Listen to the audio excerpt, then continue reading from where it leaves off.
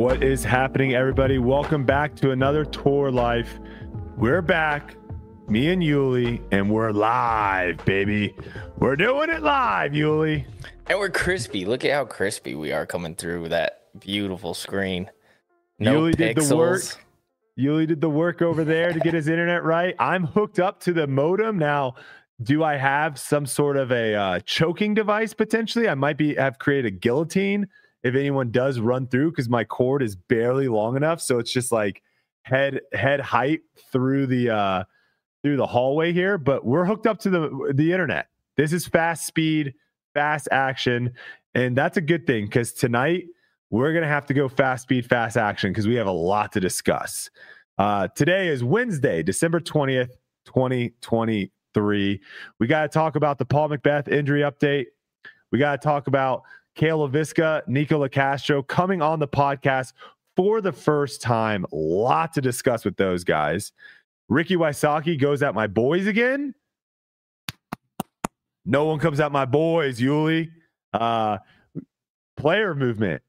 Like, not just crazy stuff that happened early in the week, like stuff that is happening live right now in front of us as we speak. People are just posting stuff, tweeting stuff.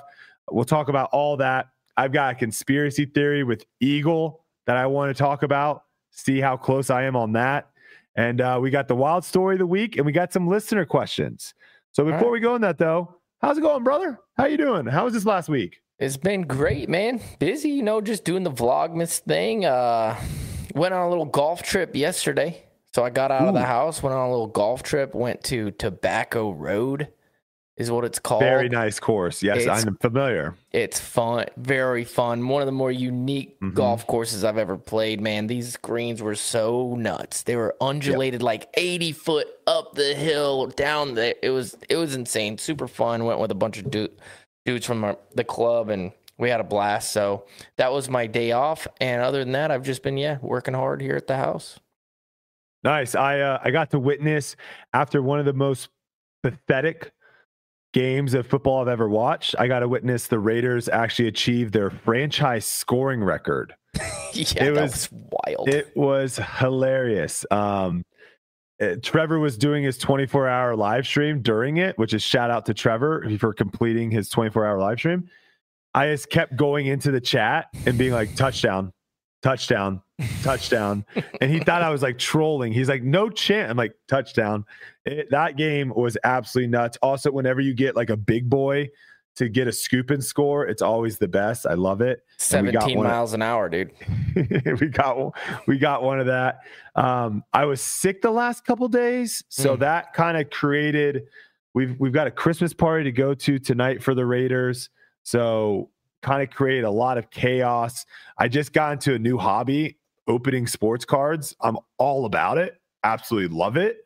You've never opened sports cards before? First time. Like 2 days ago was my first pack I ever opened. I used to be big into Pokemon.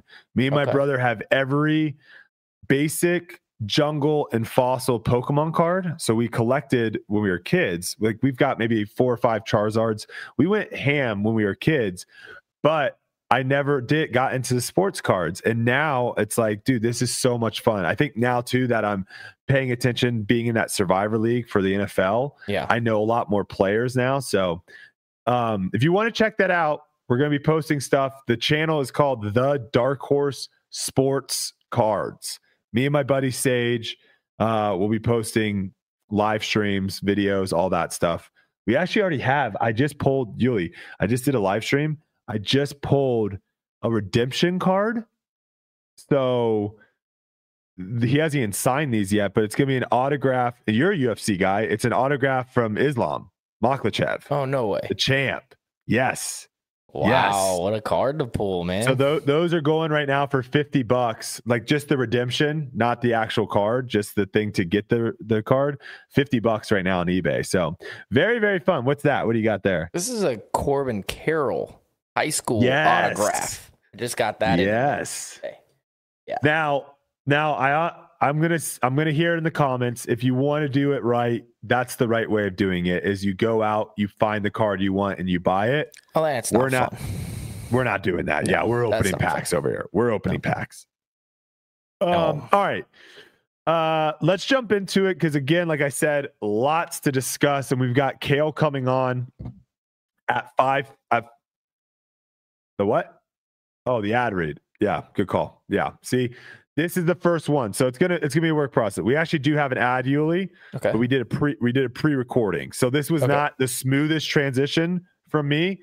But we're gonna do a little ad read right now. Shout out, and we'll get back into it right now. We'll jump right back into the podcast, but before I do want to talk to you guys about today's sponsor. Is something interfering with your happiness or preventing you from achieving your goals? Regardless if you have a clinical mental health issue like depression or anxiety, or if you're just a human who lives in this world who is going through a hard time, therapy can give you the tools to approach your life in a very different way. And that's why I'm excited to tell you about today's sponsor, BetterHelp. BetterHelp's mission is to make therapy more affordable and more accessible. And this is an important mission because finding a therapist can be really hard, especially when you're limited to the options in your area. BetterHelp is a platform that makes finding a therapist easier because it's online, it's remote, and by filling out a few questions, BetterHelp can match you to a professional therapist in as little as a few days.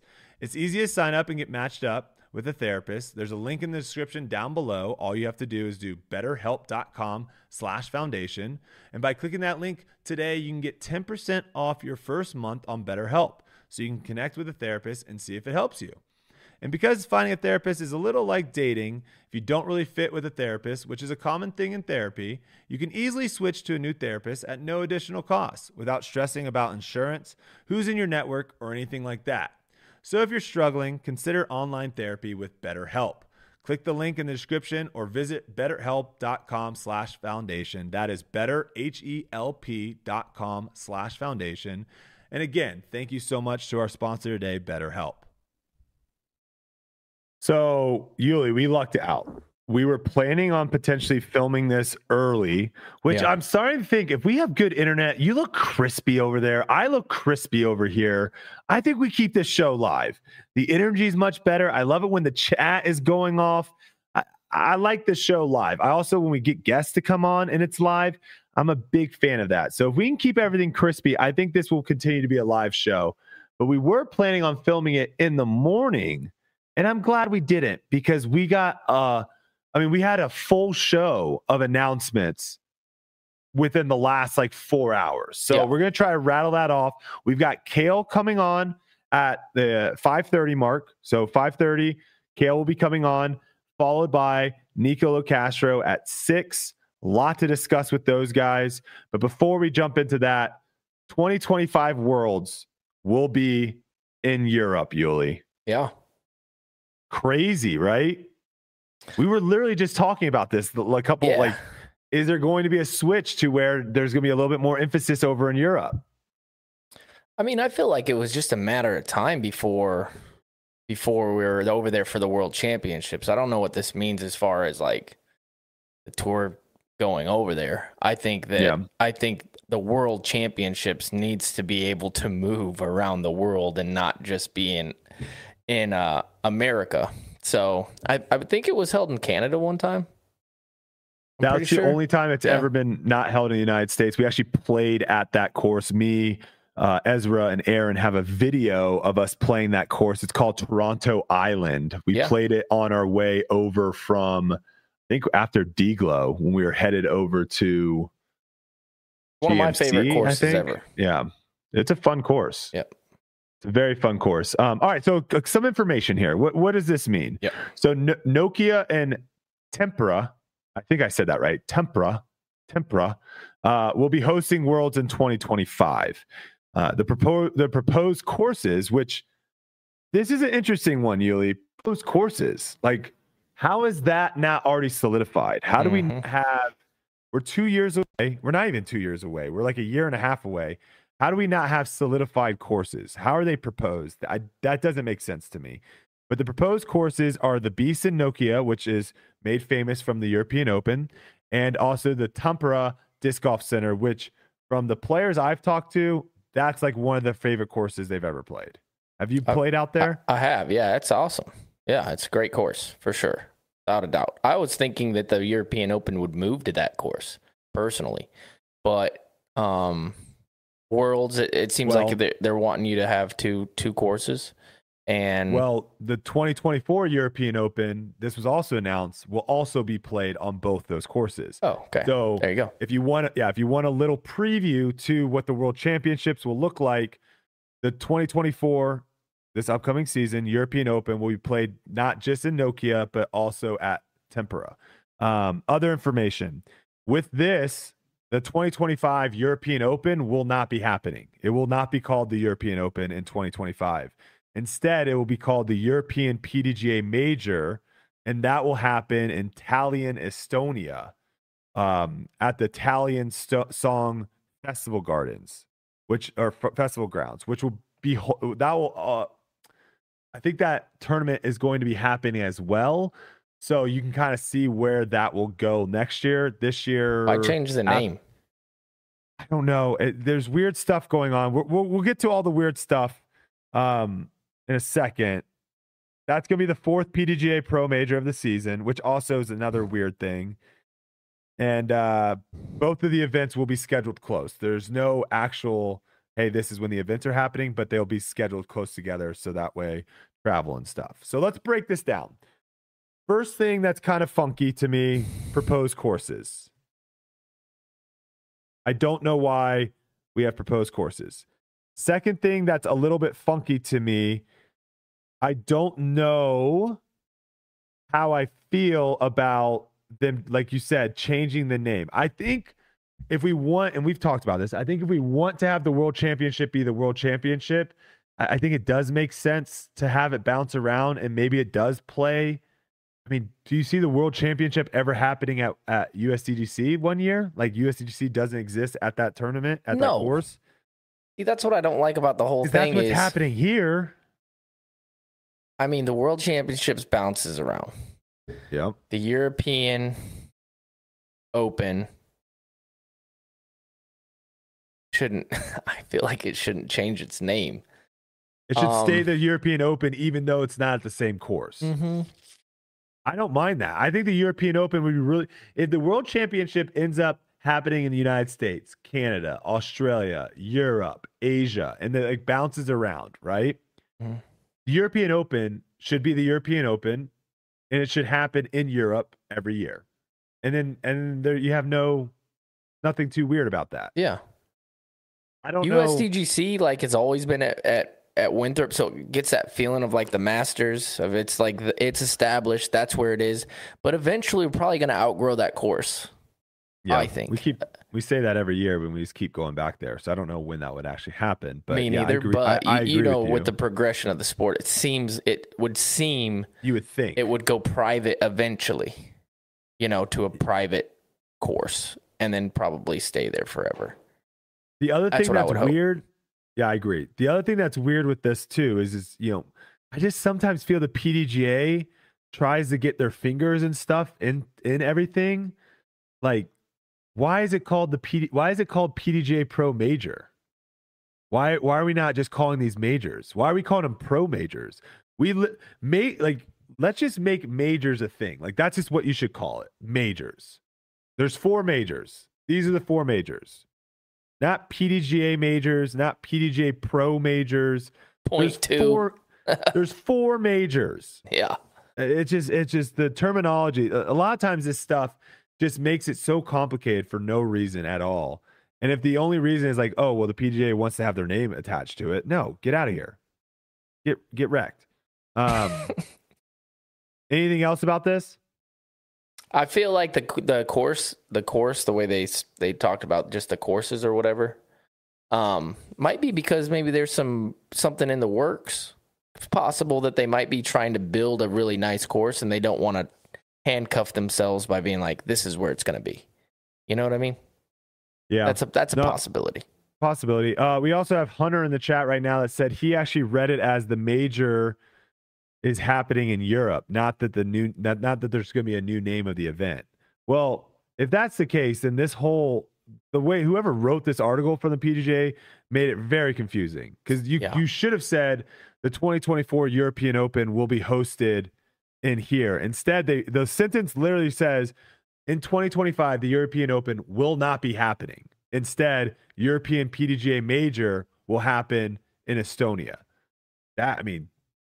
I guess the fact that you can misread that, or not misread it, but you can decide what that means to you, that's just poorly written. So we'll see. Maybe they'll come out and correct it and let us know. Anything else with this?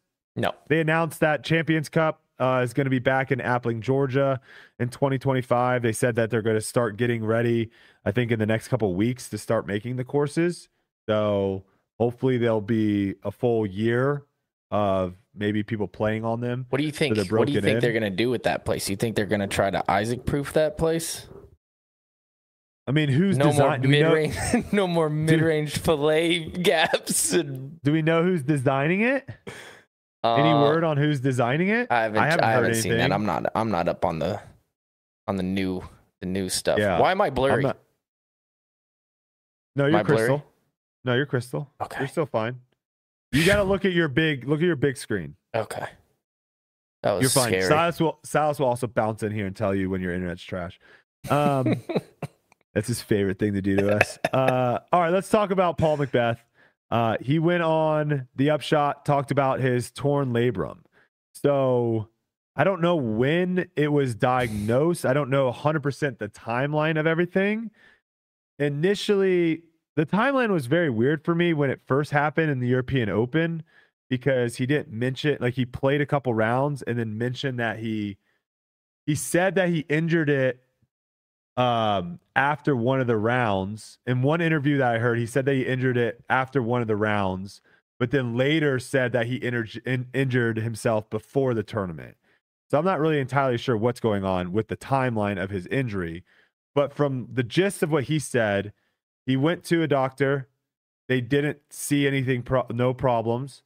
So then they said, just do physical therapy. Physical therapy wasn't working. So then he went to another doctor.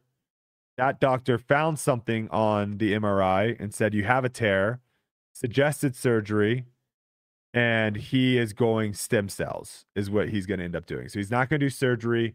He's going to try to get stem cells in the next couple weeks and hopefully be ready to go for the opening tournament of the season, which is also at his course.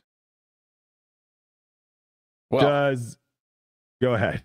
Initial reaction. Wish him the best. Initial reaction is anytime one of our competitors has to have stem cell surgery, rehab, whatever. Wish him the best. Hope it works.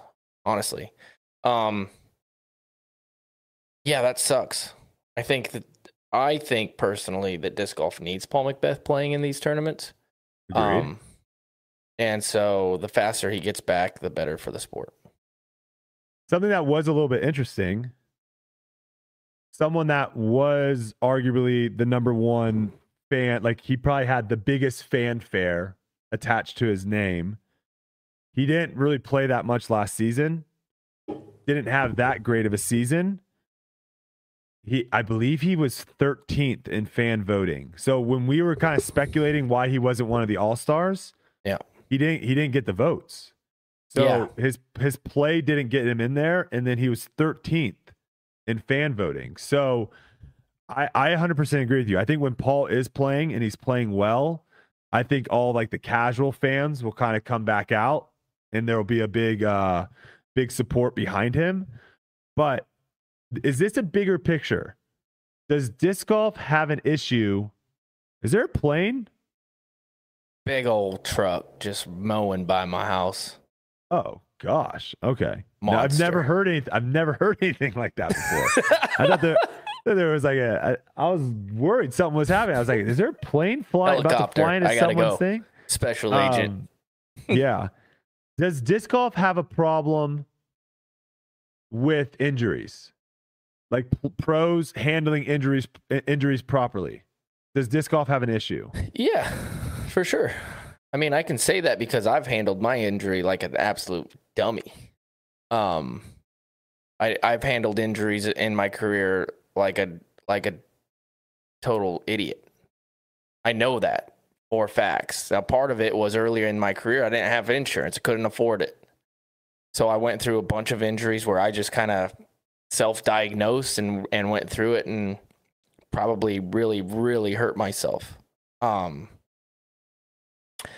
And then later on, Listen, some of these injuries that we get aren't like, they're not like normal, man. They're not like normal ones that you just go to like a super good doctor and they know what's going on. For example, like when I tore my ACL, I went to a doctor. After I healed it up, I was running, and then all of a sudden it started hurting again. Went to a doctor. And he straight up told me, he said, no, sometimes ACL, like those surgeries, they just don't work, and you're going to be hobbling for the rest of your life. Like sometimes that's what happens. And I'm like, what? I went to another guy, and there ended up being like a little screw in there that my body wasn't like breaking down, and that was the only reason. So that guy knew what was going on.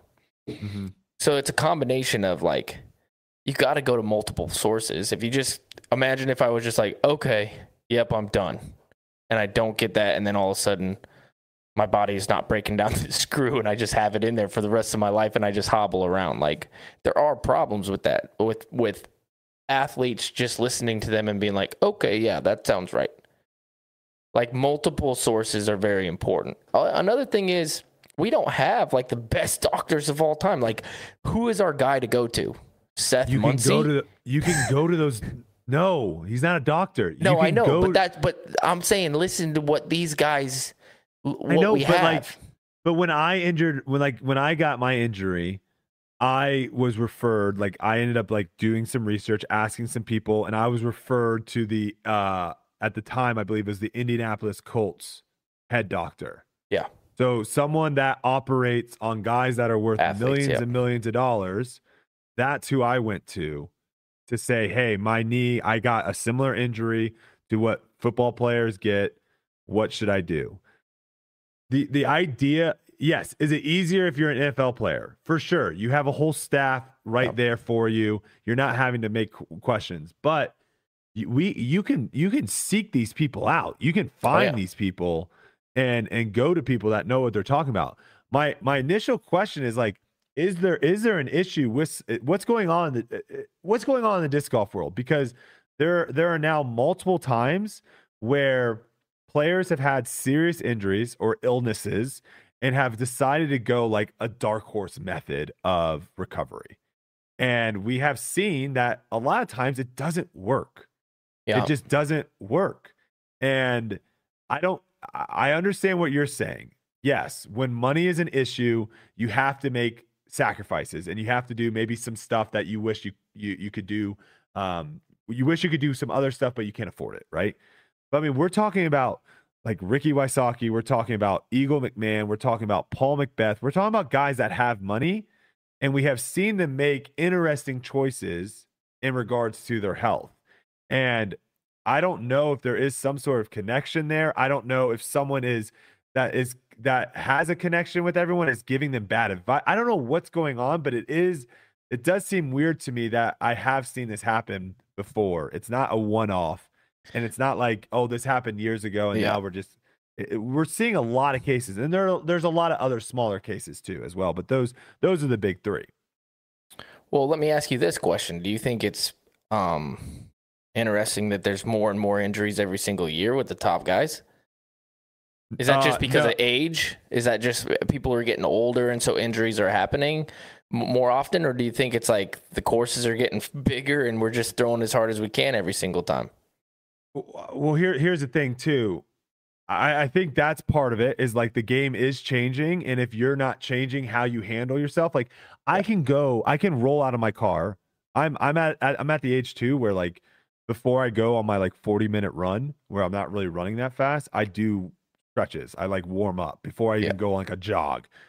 But if I really wanted to, I could roll out of my car, go to like a pitch and putt course, play 18 holes, and get back into my car and come home. If I did that on a Pro Tour course, I don't know if I would be able to really throw tomorrow, the next day, right? If I don't warm up properly, if I don't cool down properly. There's a reason why athletes do that. Mm-hmm. In every division, every level, there's a warm-up process, there's a cool-down process. People are going to ice baths. People are getting massages. People are getting stretched. There is a proper way of taking care of your body. You can get away with it when the courses don't really demand that much on you. But now we're seeing that shift. And so I think that's part of it. And I think there's other pieces too of where, Like I saw a post of like people doing kind of some crazy activities. I mean, Simon kind of went viral on Reddit, on the disc golf Reddit. I think he was in the video with you where he did like the slide on the tee pad and throw. And it's like, if I'm MVP and I'm paying this guy millions of dollars, like I'm scared watching that. Yeah. Because if he slips wrong and snaps his tibia or like something really bad happens, I'm like, what the heck was going on? Right. So I don't think we have necessarily any of that stuff right now in our contracts, but I could totally see that in the future of like, hey, don't play. You're not allowed to play pickup basketball. Oh, I can't. Yeah. I made that rule for myself. But what I'm I saying? used to play it all the time, and then I got hurt, and I'm like, okay, I can't do this ever again. Yeah, it's like the dangerous thing. Yeah, there's certain things that we have to kind of shy away from because it is. But that's scary, part of the problem with the sport right now is we're policing ourselves.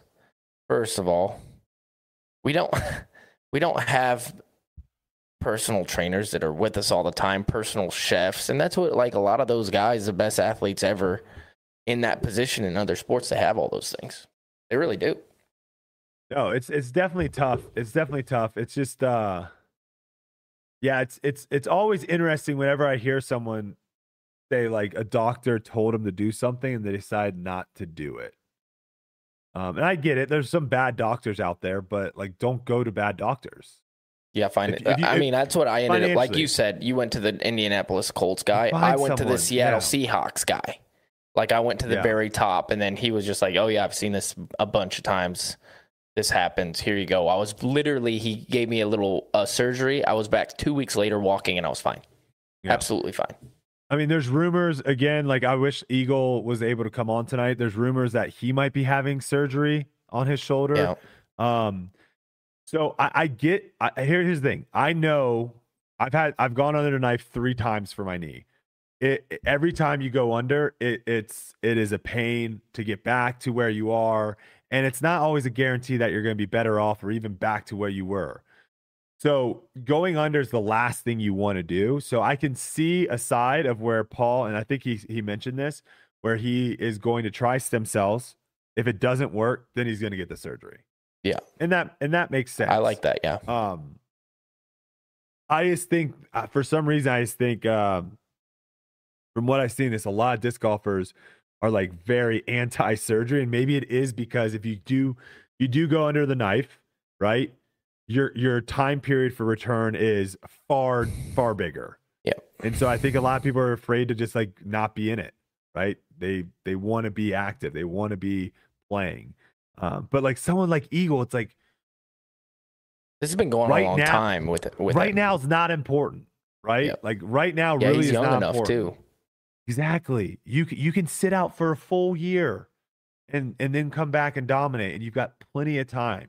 Me and you, we have to kind of make that decision, right? Like us doing a season ending surgery, we got to like say like, is that smart right now in the where we are in our career? Yeah, because I got 5 years left. You know what I mean? Like that's 1 year gone. That's not. I don't have 10 years left.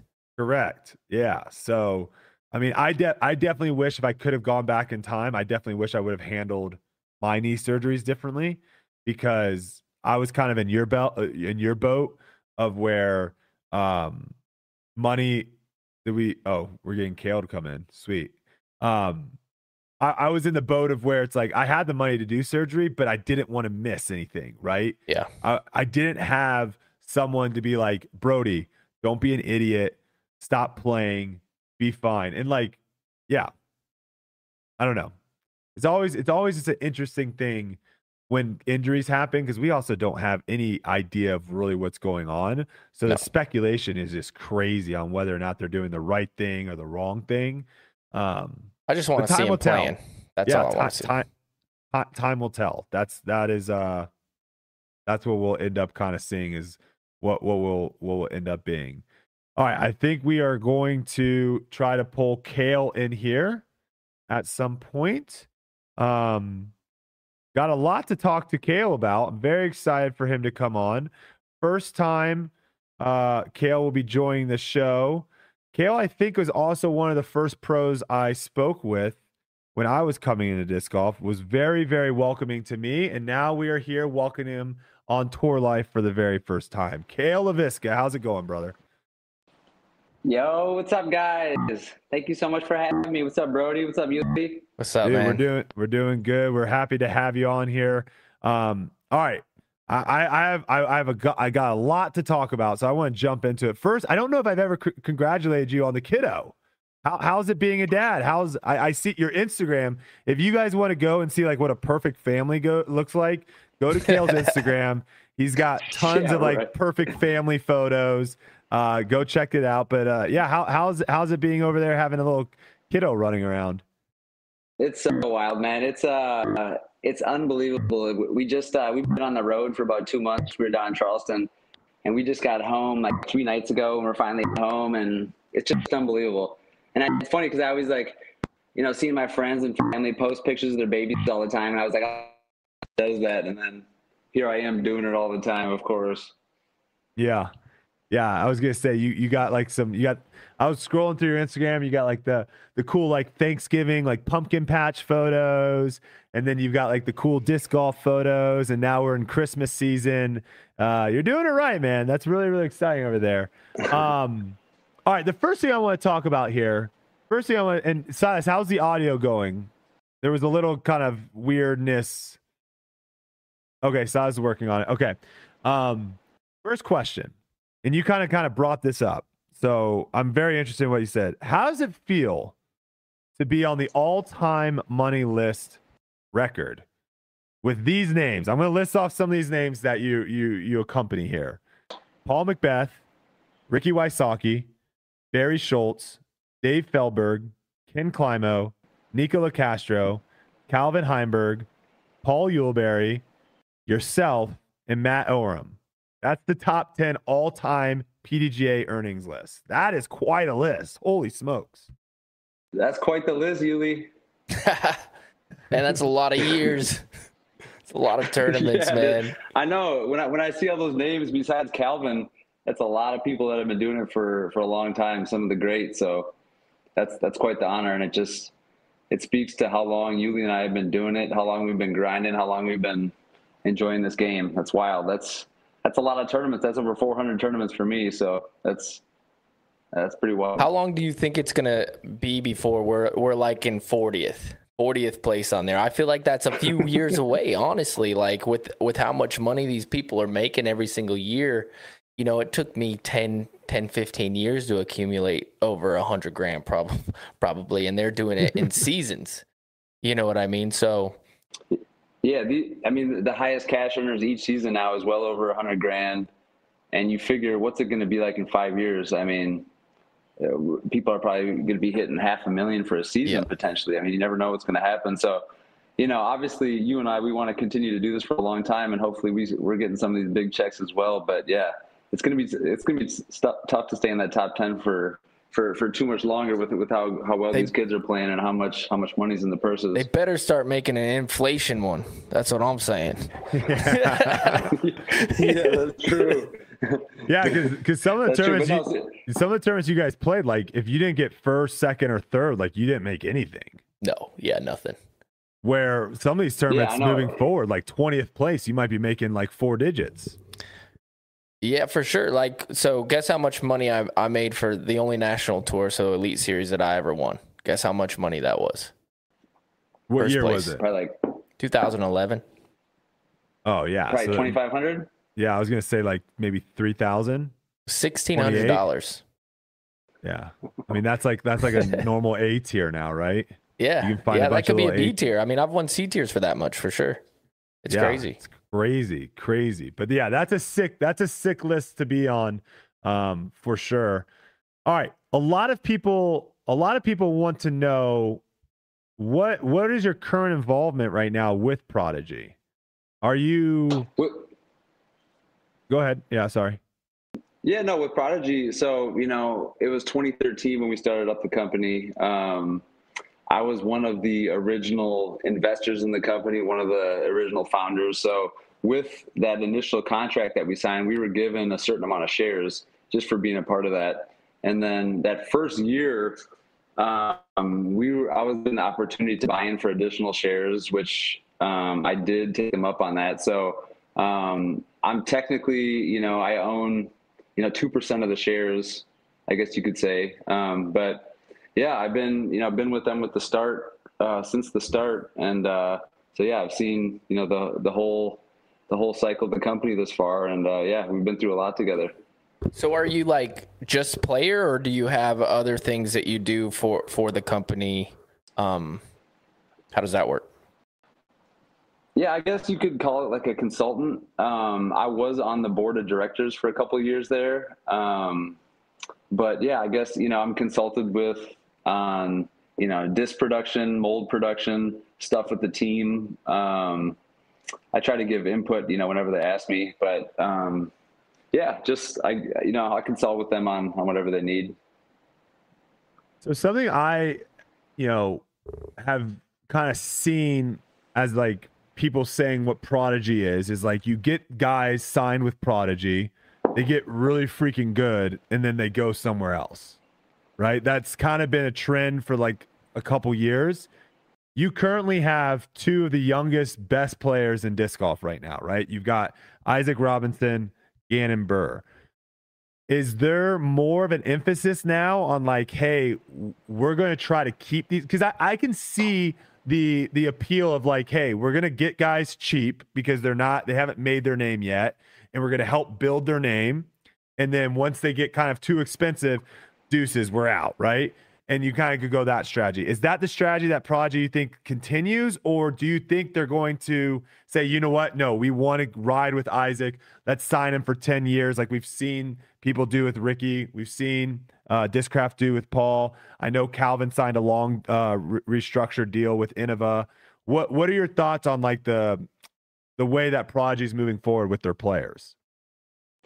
Yeah, traditionally that's kind of how it has been for sure, but that's definitely not by design.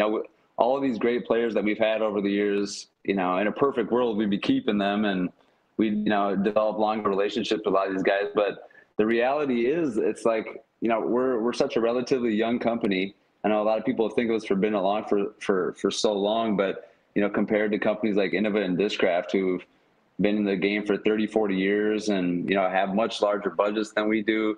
We're kind of a small company compared to that. So, the fact that our team has performed as well as we have, I think it says a lot about what we've done so far. But yeah, it's tough to keep some of these players that are demanding so much money, and rightfully so, when, we have a little bit smaller budget to work with. Yeah, no, it makes sense. I mean, Innova kind of showed what they like when they kind of let a lot of people go a few years ago. Everyone thought they were crazy, right? And they just were like, yo, Calvin's our guy. We're going to put all of our resources and funds into Calvin. We're going to still have other players signed, but we're not going to try to amass this team of where we're spending all this. And a lot of people thought that was a dumb idea. I think it's working. So I think there are different ways to make it happen. And I think if you find someone that is your guy and you want to ride with that guy, it makes a lot of sense. It does make a lot of sense. So will be interesting to see. To go with what you said, to go with what you said, obviously, we like players like Isaac and Gannon, who are just, some of the youngest, brightest players in the game. We love, to keep those guys forever, but unfortunately, the reality is I don't know for sure if that's going to be able to happen. I hope we can. But yeah, those guys have done so much for us and meant so much for Prodigy. So it'd be great to keep them, but we'll see what the future holds. Yeah, and I'm sure Gannon we'll get some information with him at some point in the next few weeks upcoming. Let's talk about your cash streak a little bit. Let's talk about this cash streak that you had. 14 years. 4,850 days, 370 tournaments. It started back in November 16th, 2008. It went all the way to February 26th, 2022, where you lost it by one shot on the last few holes at LVC. Do you remember those last few holes? Do you remember those last few holes? Oh my gosh. Are you kidding me? I still think about those last few holes.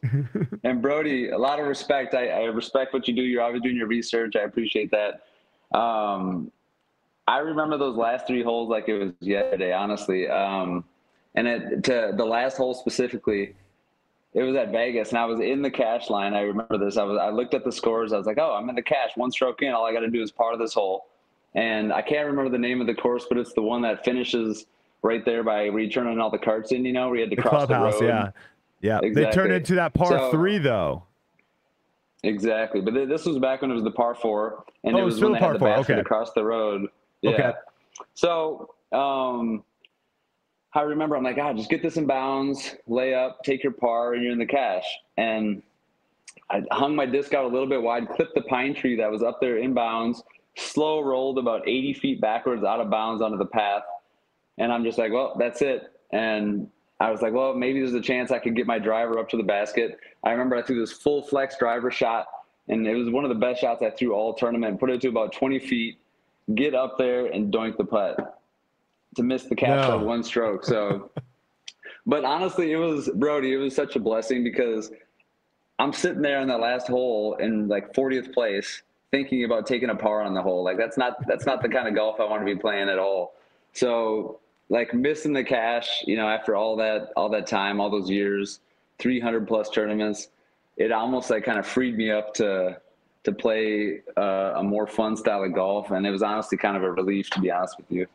Was there ever any other tournaments like that to where you're coming down the stretch and you're like right on the cash line and you kind of knew it and you obviously got the job done there, but were there any close calls that you can recall?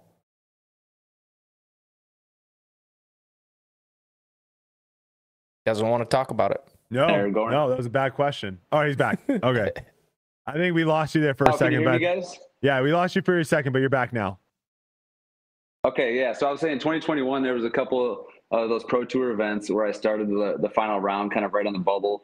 And again, it was on my mind the whole time, and it made for a more stressful round than it had to be. But yeah, I remember a couple, there was probably 20, 30 events over that 300 event stretch where it was close. But yeah, there was nothing like that Vegas though.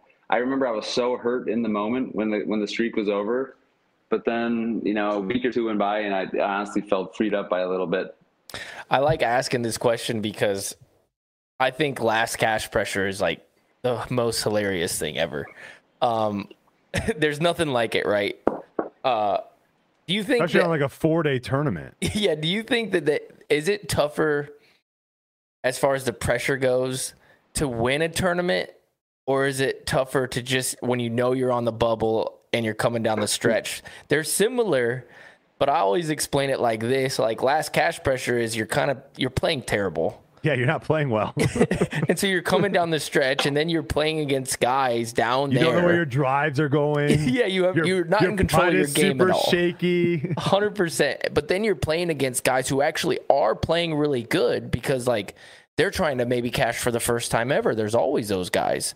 And so they're fist pumping in your face, making these putts, and you're sitting there like, what are you doing, man? This is the worst I've ever played. But you still, the competitiveness is still there to where you're really trying to grind it out and find something in the last few holes. Which is harder? Last cash pressure or winning a tournament to you?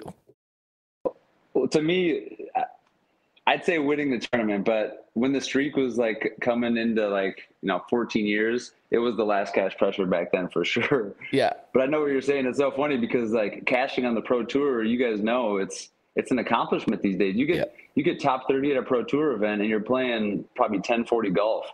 And like you said, some of these kids, this might be the first time that's happened for them. So, you try to respect the moment and respect the sport. And even if I'm not having my best weekend, still try to gut it out and make something of it for sure. All right, you've been touring. We just kind of talked about like your cash streak, and I'm sure you were playing disc golf well before your cash streak began.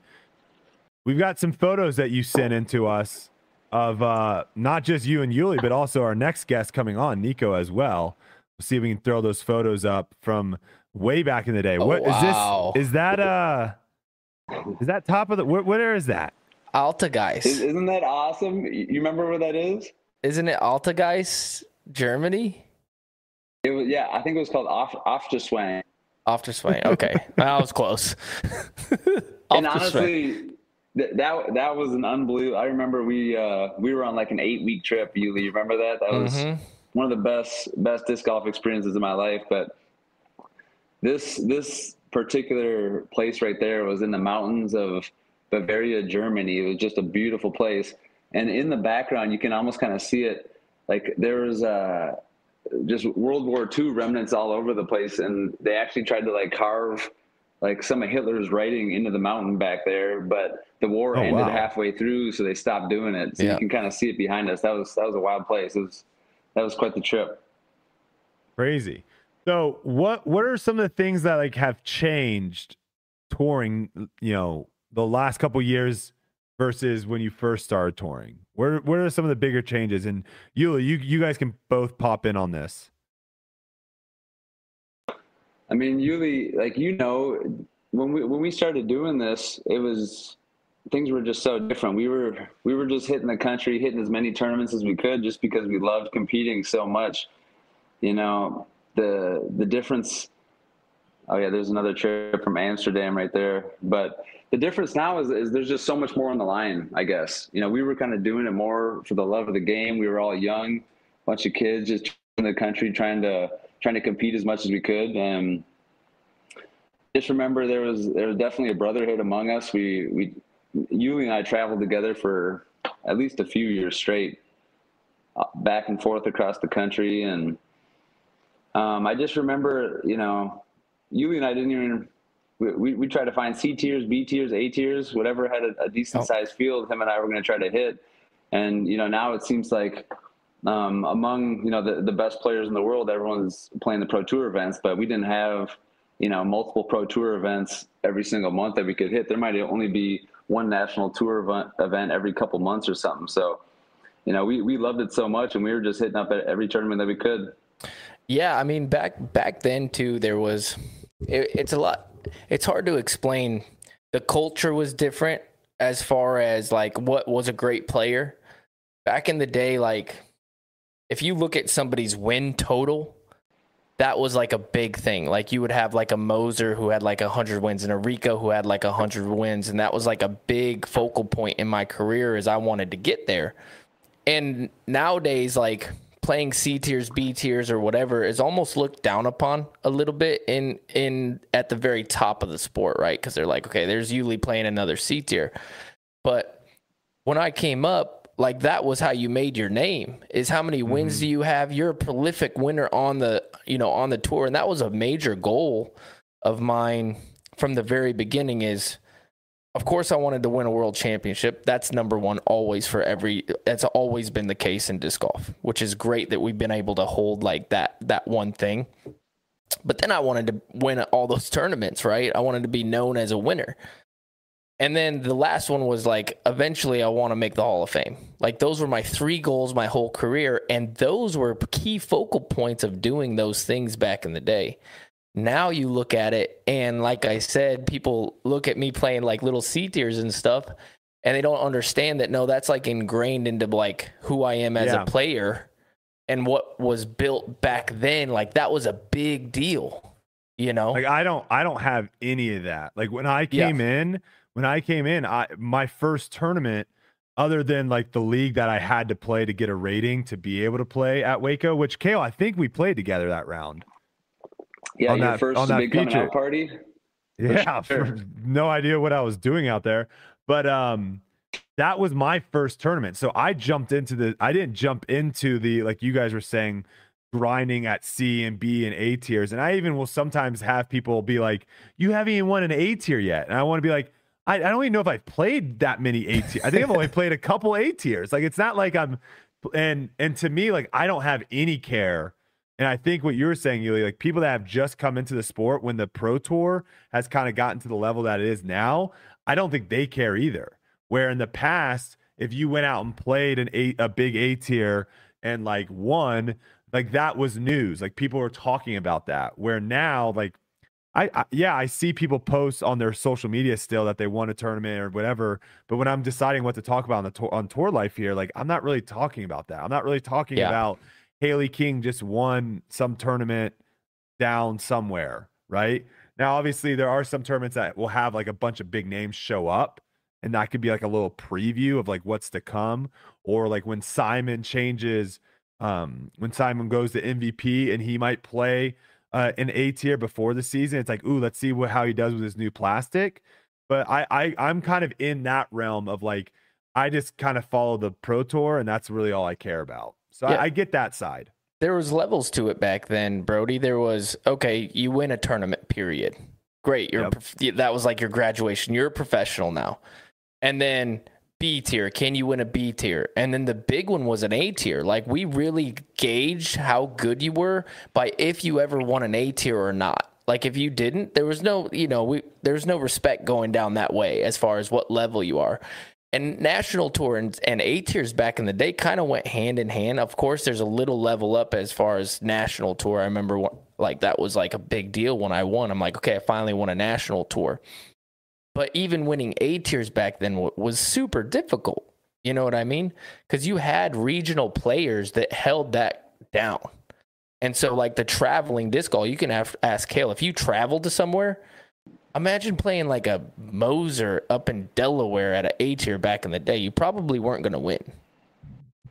But Cale, yeah, tell us your experiences, because I mean that's one of the things that I really recall as being also like super important. What's something that you really miss that like used to happen on tour, and now that the tour is a little more professional, younger players are coming in. Like, what's something that isn't happening anymore that you kind of miss from the old days? Miss taking top 4 every weekend. Honestly, Brody, we're laughing, but that's probably the one thing I miss too is, when I think about like 2008, 2009, I hate to say it, but I could kind of like play my C+, B- game, maybe still get top 5 in an A tier or something. And now it's like, if I do that, I'm missing cash on the Pro Tour for sure. But, the way that the game is advancing, it's a beautiful thing. I don't want to see anything revert back to the way it was. But I think, how Yuli said it's ingrained in him to play these smaller events. Like, I just love competing. If I can't make it out on the Pro Tour for whatever reason, from the family or for businesses or whatever, I'll look up C tiers and B tiers around me. And I think I just enjoy playing tournaments. And I think, if more of these young players did that and learned, played well and learned how to win, I think it could help people for sure. If they, because coming down the stretch, there's not a lot of pressure like having to hit a putt for the win. And on the Pro Tour for a lot of these players, it's not a realistic thing unless you play, out of your mind one weekend. So I think it's good to kind of sharpen your skills in some of these smaller tournaments. No, for sure. Yeah. I mean, I think I was able to kind of bypass this a little bit with my experience in other sports coming into disc golf. But yeah, if you're just kind of like just getting into disc golf or whatever, I agree. Like, get your toe wet in some of these smaller tournaments and slowly build your way. That's what me and Yuli have always said too on here. If you're trying to get known, if you're trying to get sponsored, if you're trying to get on the tour, like, win the local tournaments, like, beat the people in your local area, and then kind of make the jump. And this is more for like the young guys, right? One more thing I just was kind of thinking about as you were saying that was when you asked about what we could go back to, what I kind of missed. When Yuli and I started playing, if you were a sponsored player, like if you were sponsored by Innova or Discraft, it was like the biggest deal in the world. You're like probably the best player in your region. And that's one thing that I kind of missed. It seems like, there's so many more companies and so many players getting sponsored at every level. MA1 players, MA2 players getting sponsored and stuff. I just remember the days when it was like, oh, you're sponsored by Innova? You're like literally probably the best player in your state to make that happen. So, yeah. It'll be interesting to see like that's something that I could see going back to it, right? Like, I think we see some teams kind of cutting back on like the street team and all this, of where they're sponsoring. I mean, we saw Lone Star this year sponsor 500 people and a dog, right? So I think it could be going back to where, hey, let's just focus. Let's put most of our money, our resources and stuff on the pros. And then maybe we do have like an ambassador program as well. But you wouldn't really consider yourself like sponsored, right? You're not showing up to your local course saying like, I'm sponsored by Discraft, and Yuli shows up being like, I'm sponsored by Discraft. Like, those two things are very different, right? Is that what you're kind of saying? Yeah, 100%. Because I remember like it was like probably 2005. I won the Minnesota State Championships, and Discraft called me up and asked me for sponsorship. and I thought I had made it. I was like one of only 2 people in my state to be sponsored at that time. And now, there's probably 25, 30 sponsored players in Minnesota alone, maybe even more than that. So, yeah, that's funny because my first World Championships in the open division, I'll never forget this. I was playing against somebody, I can't remember his name, but he showed up and he was in Innova gear for one of my rounds. Like, back in the day, they had like these black jerseys. They had not jerseys, but black collared shirts. They had blue ones and they had red ones. And if you had one of those, like, that was intimidating. And I remember thinking that, like, oh, this guy's sponsored for sure by Innova. He's going to destroy me. And he did. But it was like, once I saw those colors on him, I was like, oh my gosh, like, I'm on a card with somebody really good. It really meant something. I remember that. Maybe they can start like putting stars or something, kind of like what those college football teams do. Like the Ohio State puts like all the Buckeyes all over your helmets to let you know like who's playing well. Like you just show up with your like Prodigy bag and there's like 5,000 stars and you're like, holy cow, this guy's sponsored and good. Like this guy's got his stripes. Yeah, this guy's got his stripes, exactly. All right, let's switch gears a little bit. So we've kind of been talking a little bit more, or we've been talking all about your playing style, but something that I think you've been one of the first to kind of do and kind of lead the path now. We've seen Paul McBeth do it. We now have seen Nikko, who's joining us. He'll be talking about it. Going out and actually creating, buying, building, and now running a disc golf course, a disc golf tournament. Like, talk to me a little bit about how that even came about. Like, how did that start? Like, how did you go and say, like, I want to own a disc golf course? I think it probably started a long time ago. I think it probably is a lot of disc golfers' dream when you get into it full-fledged like we did to someday have, my own disc golf property. That was just a dream from the start. And never really thought it was too much of a reality, but back in, it must have been about 2012, 2013, I started really getting into the course design aspect of it. And I was getting hired to do a lot of courses around Minnesota. And once I started, getting 10, 15 courses under my belt, I really was like, someday I got to have my own property. We opened up a disc golf shop in 2013. It was called the Airborne Disc Golf Emporium. And we had this cool shop open for a couple of years, me and my partner. And we shut it down because we kind of went all online and, for whatever reason, we shut down the shop. And I said I wasn't going to open up another pro shop unless it was on my own course.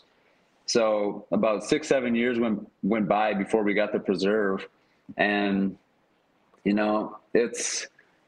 was just a dream that I always wanted to have my own property where all my friends and family could come play. And when it happened in 2020, and then all of a sudden the Pro Tour's coming, and it kind of blew up so fast and started snowballing so fast that, we didn't even understand how big it was going to get at the time. But, seeing how fast and how big it's gotten.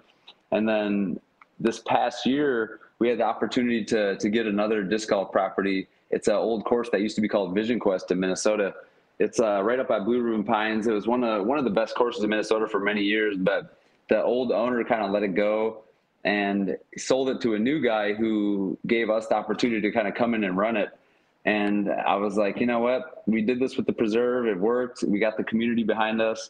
And this new property is only 18 holes, so it didn't seem like as much of an undertaking as the preserve. But, we were able to pull it off again. And, having a disc golf property is just a dream. And like you said, Nikko with his and Paul with his, and I'm sure Yuli is probably going to have his before too long. And there's going to be a lot of us, I think. And, it'll be cool once the Pro Tour is made up of a lot of the players' courses. I don't think it'll be too long. It'll be cool to see too, like who ends up shifting into more of that designer role too, because we don't have right now, like we don't really have long-lasting design. There are a few, right? Like John Howick, I believe, right? That's a name that is familiar to me. There's a few that you can be like, oh yeah, that guy, I know who that is. But 30 years from now, like a Cale Leiviska design course, like that could be equivalent to like a Greg Norman design course, yep. right? Or a Jack Nicklaus, something like that. We don't really have anything going that route, so that can be really, really interesting. One thing I do want to ask, though, disc golf right now is on a weird, some people want more like pay to play courses. Some people are like, no, get that out of here. I don't want that. Do you foresee courses like yourself? Like, do you see people going out and trying to create an experience, trying to create something more than just showing up, playing disc golf and leaving?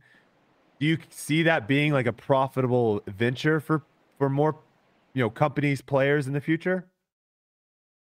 I definitely do, but it has to be the right market for sure. Because, up in Minnesota, we have thousands and thousands of disc golfers all around the Twin Cities metro area, maybe even hundreds of thousands.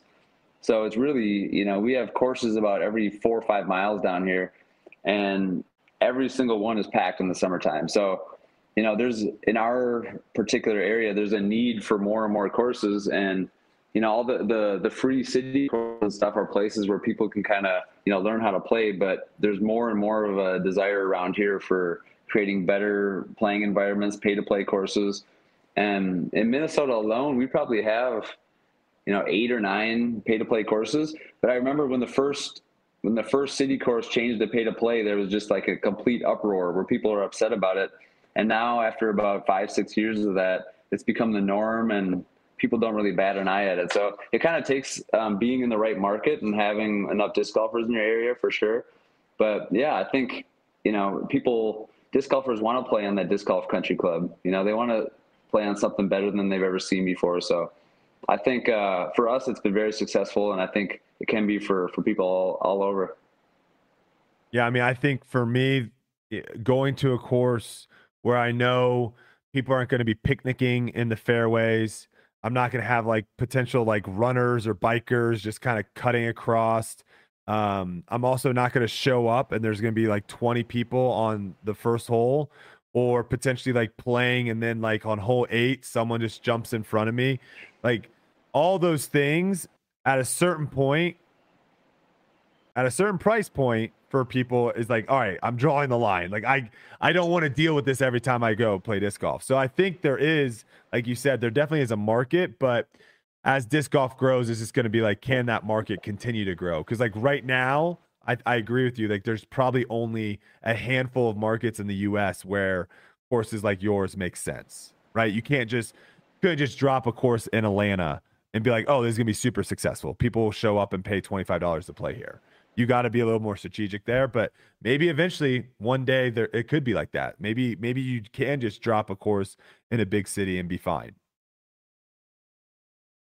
Yeah, and like go ahead. There's this like there's this world famous disc golf complex up in northern Wisconsin called High Bridge, and it's one of the best disc golf properties I've ever been on. You've been there? Oh yeah. Yeah, you were there in 2007. That's where they had the World Championships actually. But it's so far off the grid that they're kind of struggling to keep it going, and that's just because there's just not enough disc golfers up there. So if that exact property was down here in like around the Twin Cities of Minnesota, it'd be one of the the most played disc golf courses in the world. So definitely you need the right place. How important do you think too, like the land is, right? Because with the funds that disc golf currently has, it doesn't seem like it would be that profitable to put a whole bunch of money into a disc golf course and change it a whole lot, move ground, add a whole bunch, right? So like how important is that to like make sure, because what you were saying, there's tons of golf courses I've gone to that are in the middle of nowhere. They are so hard to get to, but they are very unique. There's something about them that makes them very unique to where when you show up there, you're like, this is special. And I think like if you just put a disc golf course in the woods somewhere, that doesn't necessarily going to make anyone be attracted to drive an hour and a half to go play that course. So what are some like course design things that you have seen that, attracts people to preserve? Well, the preserve was a golf course. This golf course was built back in the 70s, and I don't know the exact number, but I want to say it cost them like $2 million back in the late 70s to build this place, which is a ton more money now. And what the preserve was when we got it in 2020, it would have taken us probably 5 years to do all that. You know, we were like gifted with this place that already had land walls and creeks and bridges and, you know, all these features that had, you know, that so much money, frankly, was put into it, that we were lucky enough to kind of get it after all that was done. And, you know, for someone to really go in and do it right and say, okay, I got a 100-acre property, I'm going to try to use golf course philosophy and put so much money into this, you know, you got to really be thinking about your return on investment. Unless someone that's got a ton of money, like the Eagles Crossing situation, for example, you know, that guy's put millions into that property, but it takes the right kind of person, someone with a big dream that wants to pull it off. But, you know, they're doing it on a smaller scale is probably a lot more realistic, you know, maybe digging out a couple ponds, you know, doing landscaping projects and stuff like that. But, you know, I think, you know, as the game continues to grow, I think we are going to see some people that come into the sport that are pretty ambitious and have some money and are going to want to do some fun projects. So hopefully I'll get the call when that happens. Yeah. Like I love going and playing the Portland Open on those courses because of just how well manicured that place is. However, you definitely know you're not meant to be there, right? Like it's a golf course and we're playing disc golf there. And every time I've come back to the preserve every year, it gets farther and farther away of, oh, this is a disc golf course on a golf course. It gets closer and closer to like, no, this is just a disc golf course. The way that you guys have done the grass length too, I've been saying that is so important to just visually see like, oh, this is where you want to land. This is not where you want to land. And I love the changes that you have been making over there. I think it's awesome. I know everyone that goes out there to watch it loves it. It's definitely one of the players' favorite courses. So I always look forward to seeing, because, you know, some courses you go and you're like, oh, are they going to elevate? Are they going to elevate hole 7's basket? Is that what's going to be different this year? But I know with you guys out there, there's always something that you guys are doing to advance the course. And I love that the most about your guys' property. All right. I appreciate that. And I hope you like the couple tweaks that we got for this coming year too. We got about 3 holes in mind that we're going to be tweaking a little bit and making better. So I appreciate you saying that. You putting hazard down the right side of hole 1? You know, that's definitely one of the things we're considering. Let the players sweat a little bit on that hole. I know. I think you're right. This is one of the things where Cale and I have the opposite thought process. He wants you to be able to throw it wherever you want. I want OB everywhere. I know, and I know, like it's kind of half and half and split on the philosophy there. But you know, if there wasn't already so many courses on tour that had OB everywhere, I'd be more likely to do stuff like that. But I just feel like there's a place to have kind of both different styles, but I do have some tweaks. I've been listening to what the players want on a couple of the holes, and hole 1 is definitely one of the ones that I think we might do that. Nice. All right. Last thing here before we let you go.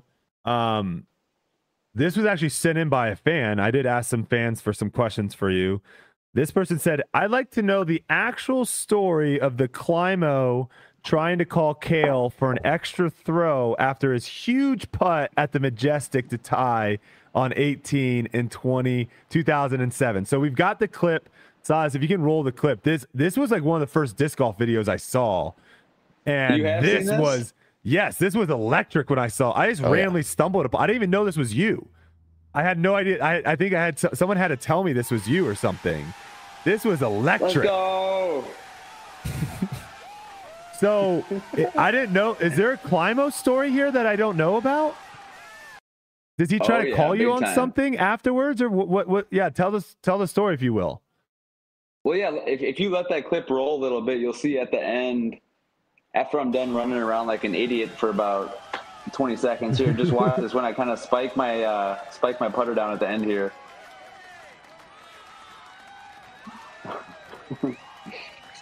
So you saw that I spiked my putter down at the end. Yeah. This was the final hole. Oh, did he say that count as an extra throw? That throw down, the spike? Brody, yes. No. Yes. And I just holed out. It was my final hole of the tournament essentially, and that was to tie him on the final hole. And It's honestly, because that was a pretty hype moment. You have to admit, like, especially for 2007 disc golf. Like, I haven't seen a lot of eruptions like that, even on, in 2023. But it was, I think just like the rush of emotion with all that was my Minnesota crowd behind me. My friends and family are there, and I don't know what got into me, but I'm running around. I pretty much blacked out as I'm running around, celebrating and stuff, and I just spiked my putter down, didn't think anything of it. And I remember everyone kind of tapped out on the final hole, and the TD kind of brings us together. It was Timmy Gill at the time, and he says, and Kenny's pretty much trying to get me stroked for an extra practice throw for spiking my putter there. And I'm just like, I couldn't believe it. I was just like, I tied you fair and square. Like, what are you trying to say here? The tournament was over. And I remember, and again, I love Kenny, but it was a heat of the battle kind of thing that happened here. But I remember they asked our group mates, and this was like Nikko, who's coming on next. He was in the group as like a 17-year-old kid. And I remember I asked everyone in the group what they thought should happen. And I remember Nikko, he goes, "Man, he hit that putt in your face." And just, it was the funniest thing ever. And I remember I was like, "All right, Nikko, you're my boy from then on." But wait, was he right? Was it right ruling to say like is that technically count? No, he was not right. Okay. So once you hole out, it doesn't matter what you do. Yes, and we ended up going to a 4-hole playoff. And like after what just happened, all the excitement and the kind of confrontation between him and I, and the crowd was just way more on my side, especially after this confrontation happened. And I remember we both birdied the first 3 holes, and then on the 4th hole, I had like a 35-foot putt, and he was parked. And I remember just hitting it just low. And he walked up, and he was so hyped. He tapped in his putt, and he's got his arms in the air chanting Florida. And it was a pretty intense moment for 2007, I'll tell you that. Wow. Oh, man. Yeah, I mean, that... I love you, Kenny. That celebration, like, I remember going back to Ultimate, we won on what we call Universe Point. It's basically 14-14. Next person to score wins. And one of our best players at the time, this was my freshman year in 2006. He catches the goal and then just rips. We're playing like 25-mile-an-hour winds. He just rips this nasty lefty backhand straight up in the air, and like a wind gust catches it and launches the thing like 500 feet over the pavilion, way out in the middle of nowhere. And it was like one of the sickest. Like he launches it up and his arms are up in the air, and it's like, that's like one of the sickest thing. And watching you, I mean, a spike is not near to me. Like that's like, I don't know how you even try to say that's a throw, but I could see that being a future celebration, right? Like someone drains a putt, runs up, grabs the disc, and then just chucks it in the air. That's an electric. I mean, that was one of the best kind of celebrations I think I've seen in disc golf, and we need more of that stuff, to be honest with you, right? I think so too, man. I was so hyped. I remember I was like down 3 strokes with 3 to play, and so coming back and hitting that putt, I completely just lost it. But yeah, I mean, hearing the crowd just erupt like that, it kind of sparks its own celebration itself just by hearing the crowd eruption. That was unbelievable. Man. All right. Well, hey, we appreciate everything, Cale, that your long career in disc golf and your continued long career in disc golf with all the stuff that you're doing over at the Preserve. I know all of us, players, fans, everyone has really appreciated all that you have done for disc golf. And yeah, we really appreciate you taking the time to come on here, man. Hey, it's really my pleasure. And I seriously want to say thank you guys for working so hard and putting out so much content. We all appreciate it. Because I remember when we don't do anything. It's all Silas. Silas does everything. Me and Yuli just show up. Silas is the man. Silas is the man. Yeah. I remember like when I first started playing, I had one disc golf DVD, and I probably watched it like 100 times. So all the people getting into the game now that get to watch, you guys talk about disc golf and stuff, it means a lot. So thank you guys. Yeah, of course. Appreciate it, all right, Cale. brother. We'll definitely have to have you come back on at some point. Anytime. All right, boys. All right, man. Have a good night. All right, Cale Leiviska, 14 years, Yuli. 4,850 days, 370 tournaments, cash streak. My gosh. Guy's a baller, man. Didn't you have a decently long cash streak at one point? Like you were up there, right? Probably. I mean, not like that. No. No. But I'm saying, like, I think I saw somewhere 100 and some tournaments, maybe 200 tournaments, maybe something like that. Yeah. When I was doing my research, I think I saw your name in the list of like someone that had a long cash streak. So I've played a lot of tournaments though. I'm almost at 600 probably. So there's going to be some crazy stuff in there for sure. I don't think anyone's getting close to, like, I mean, we had Sexton on, right, when we were talking about his cash streak. I don't think anyone's getting close to this anymore. No. Like, it's like, unless you're just playing local, like C tiers, right? Like, and those technically are PDJ events. But if you're playing on the Pro Tour, good luck. We'll see. I mean, Calvin missed cash at all last year, or was it the year before? I think the year before he got the year before he got injured at Beaver Steep Fling and missed cash. Yep. Don't think he missed it last year. Of course not. That was one of my reasonings for why he should be player of the year, because his like average finish was basically. He's a top 10 or top 5 machine. Yeah, he's a monster. All right, next up, we've got Nikko coming on, folks. He hasn't joined just yet, so we're going to wait a little bit. But I'm very excited to get, people call me a lot of times the most polarizing player in disc golf. This Nikko might be, giving me a run for my money here. Very, very interested to kind of see what's going on with Nikko this offseason, what he is going to be planning on doing. He made a massive announcement. We kind of alluded to what we thought it could be when he just had like that, signing. We now know what that is. We're going to talk to him about that. But while we wait, let me give you, I've got a segment coming up here. Well, we'll do this. We'll give hats off to Kristen Tatar. Kristen Tatar, nominated for the Estonian Female Athlete of the Year. There's only 8 nominees. Wow. That's a big deal. That's insane. That's for her country? Yes. She's going to win it. Like, if disc golf was somehow in the Olympics, I think she would be like the flag bearer. Like, she's going to win that. She'd be the one walking in with the flag. That's huge. That's so sick. Yeah. Very, very cool. What else do I got here? I can do a Twitter hot take. Let's do a Twitter hot take. Hit me. Cold weather disc golf is not fun. No. And it actually hurts your fundamentals.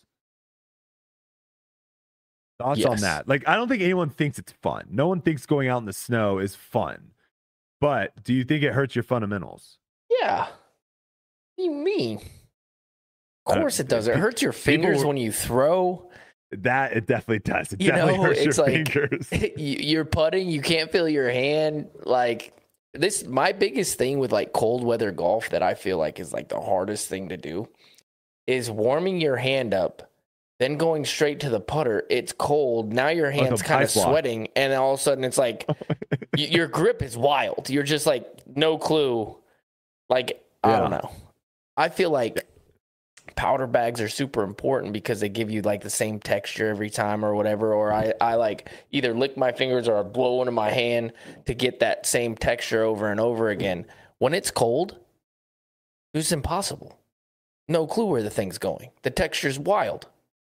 It hasn't happened to me. I've heard stories of it being so cold that if you throw like old baseline plastic and it hits the tree the right way, it just like crumbles into a bunch of pieces.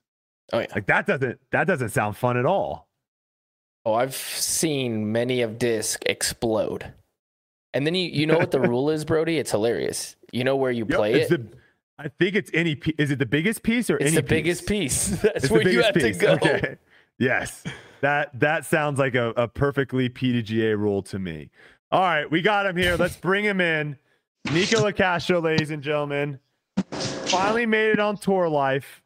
We've been talking about this for several months now, about when you were going to finally make your appearance.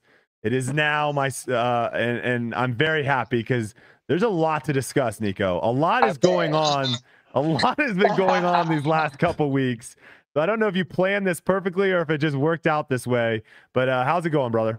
It's going pretty good, man. Not too bad. I was out helping design a disc golf course today. Lone Star reached out to me, and they had this new course project lined up. So I went to go see the new property, and I spent most of the day doing that. So it was fun. It's a good time.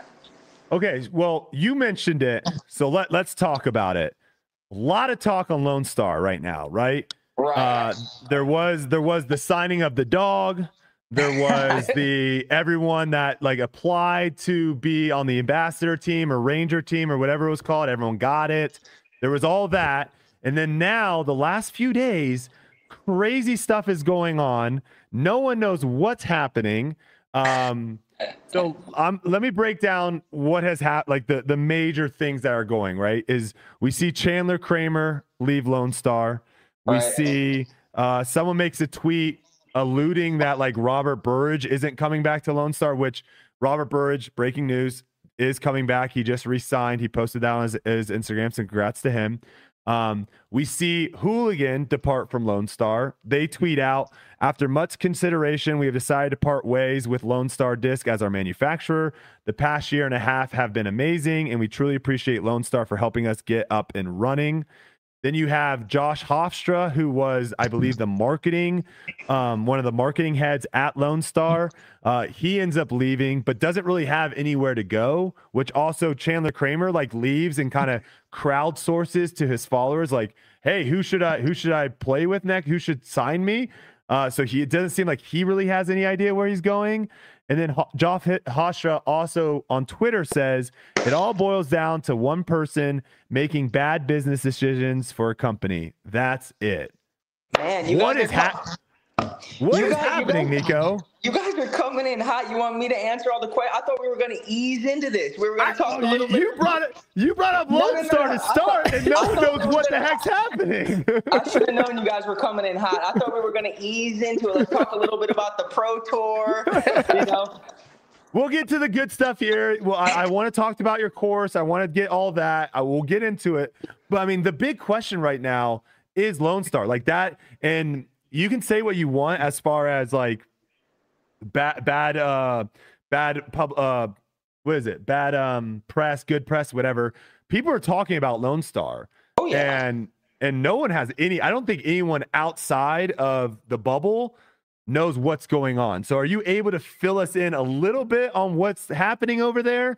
Are you still with Lone Star? I'm definitely currently still with Lone Star. Okay. I have a multiple year agreement with Lone Star Disc, but as far as any of that goes, I think those questions cannot be directly answered by me. I think that I could give some insight.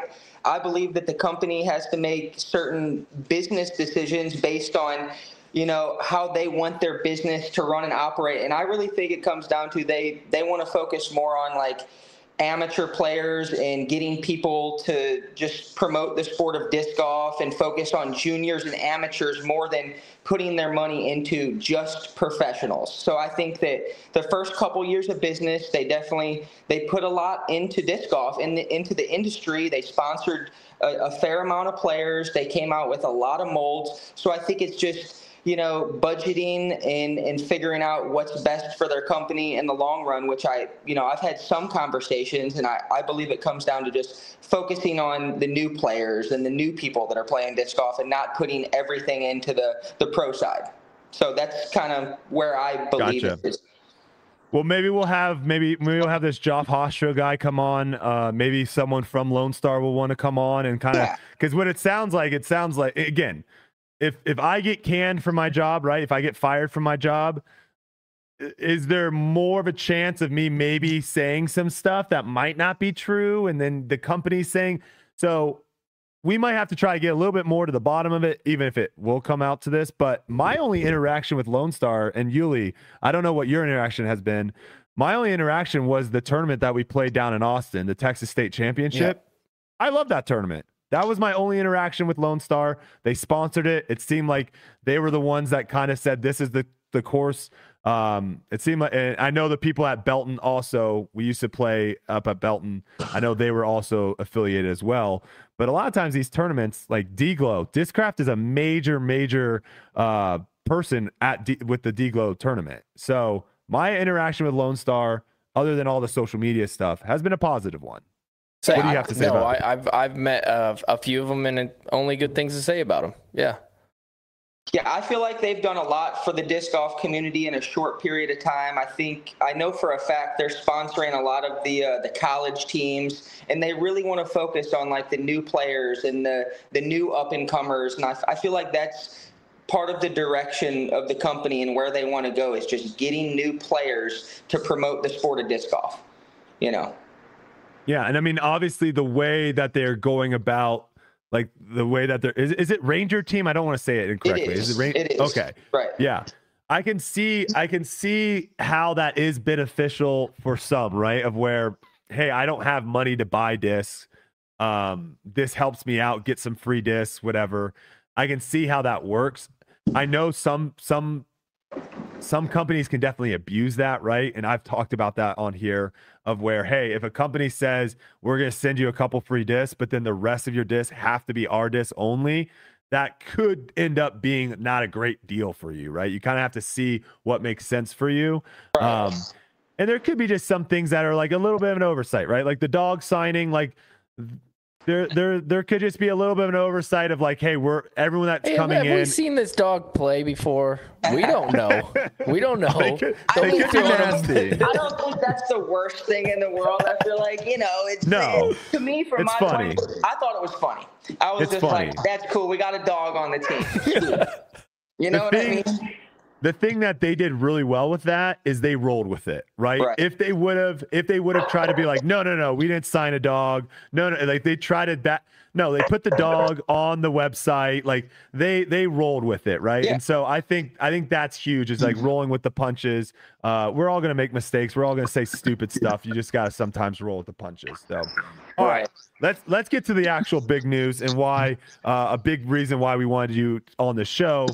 You decided to post this freaking little cryptic thing the other day of where you're like, ooh, what's going on? And everyone in the comments trying to guess, like, is he leaving Lone Star? What's happening? People, I didn't even realize you had like a product in the thing that people were thinking like he was getting sponsored by that product. Turns out, and we'll pull it up and I'll read it off here for the people that maybe haven't seen it. Turns out you bought a disc golf course. And let's see here. Was my internet like somehow slow on everything? But here we go. So you say, lots of paperwork later, I finally closed on 130 acres to build a championship level disc golf course and pro shop in Houston, Texas. I'm excited to share this project with the community. We plan to offer a fun and recreational style layout on the property, as well as a driving range and glow course. Thank you to Lone Star for their support throughout the year, the Houston disc golf scene for welcoming me, and the entire disc golf community for sharing the passion of disc golf. Thank you to all the people who have showed love along the way. Can't wait to share more about this venture. And it goes on to kind of show like this aerial, beautiful, beautiful property that you have. First question, how did you find this property? Where did this come from? To be honest, I feel like it kind of fell on my lap in the sense that during Texas States, I came out here and I stayed with a friend, Grant Fisher. He has a property where I'm staying now. He's got a private disc golf course on like 15 acres. And I was parked out here and we just stayed in touch. He hit me up and sent me a message and was like, I have something that you might want to be involved in. And we went back and forth. He showed me some pictures. He told me about this course that has the potential to turn into a championship level disc golf course. And I took a chance on it. I flew out here at the beginning of the off season and I took a gamble. I got like a $500 flight back and forth just to see the property. And then once I put my eyes on it, I was like, yes, I see the opportunity in it. You know what I mean?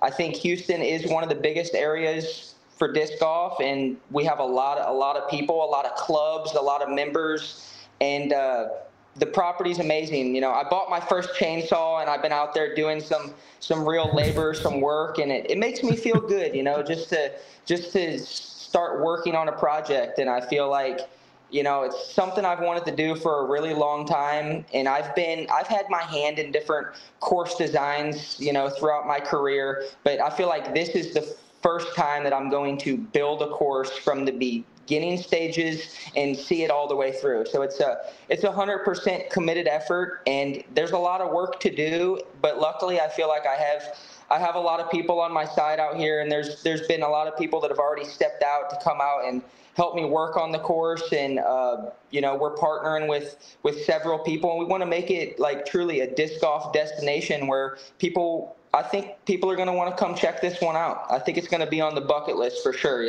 We're already up to like a par 70, and I think we could definitely make it a par 72. And we're going to have a championship layout, but I want to offer the recreational side of disc golf too. So we're going to have some shorter tee pads. And is there enough room for multiple courses, or is it just going to be one championship courses with different tee pads all the way down the line?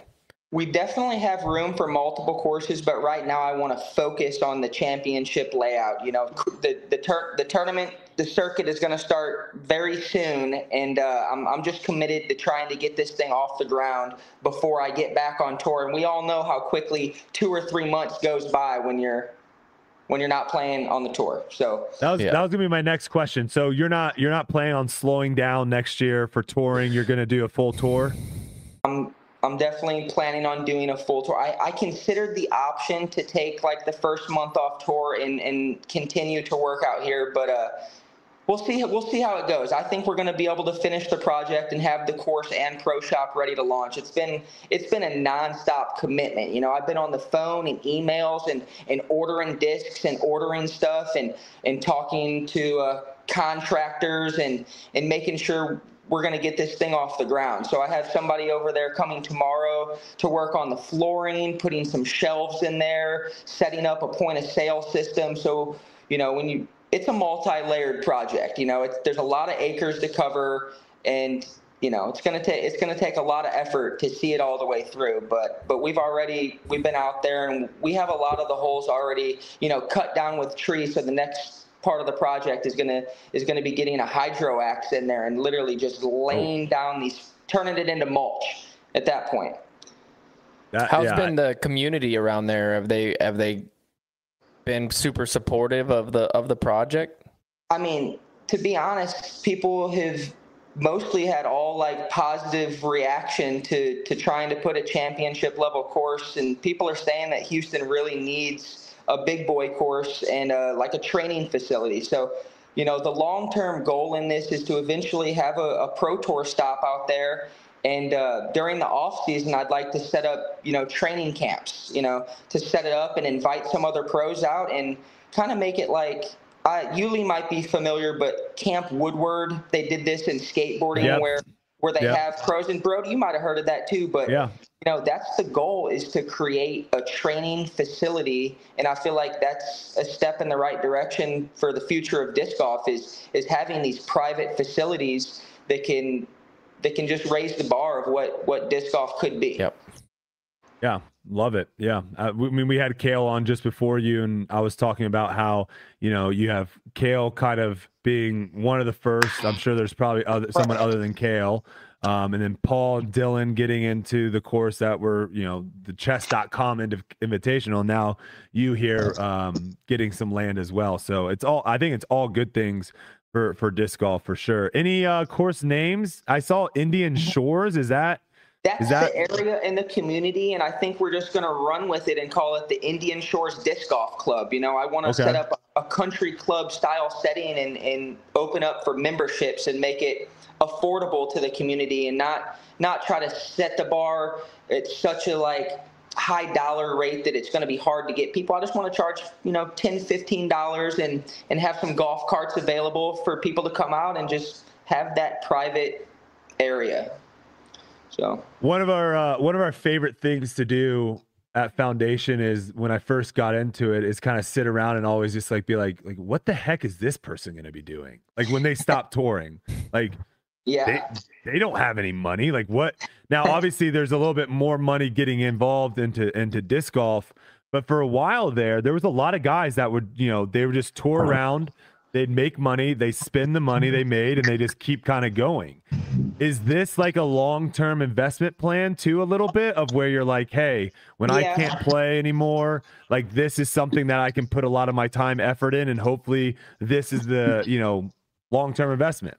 I'm looking at long-term on a situation like this. It's like I said, this is a 100% commitment in order to see it all the way through. A disc golf course doesn't just happen overnight, and I've already been out there for hundreds of hours just on the course design layout. Before we ever cut a tree, I've already spent a lot of time just walking into the property and seeing all the beauty. You know what I mean? Like, my uncle has designed courses his whole life, so I spent a lot of time just going through the design process, and I'm excited. Like, every day I wake up, I'm excited to get back out there to the course and just offer the community something really nice in Houston, and then just eventually have people come in from like out of state, create a course that people want to come to from other surrounding areas, not just Houston. What are going to be some like the biggest hurdles that you guys are going to have to go through? I mean, there's a list of hurdles that I'm going to have to get over, but right now it's the timing of it. I want to have the course operational by March. So I think that's the first hurdle that I need to get through. And if I want to, there's enough land that we can lay out 18 baskets and have a playable course, but I want to get those wooded holes carved out so it's not just a regular ball golf style open course. So there's several factors I'm thinking about. Shade, it's going to get really hot in Texas, so I want to create as many shaded holes as possible, and that means going through the woods and using all of the land, not just the open fairways.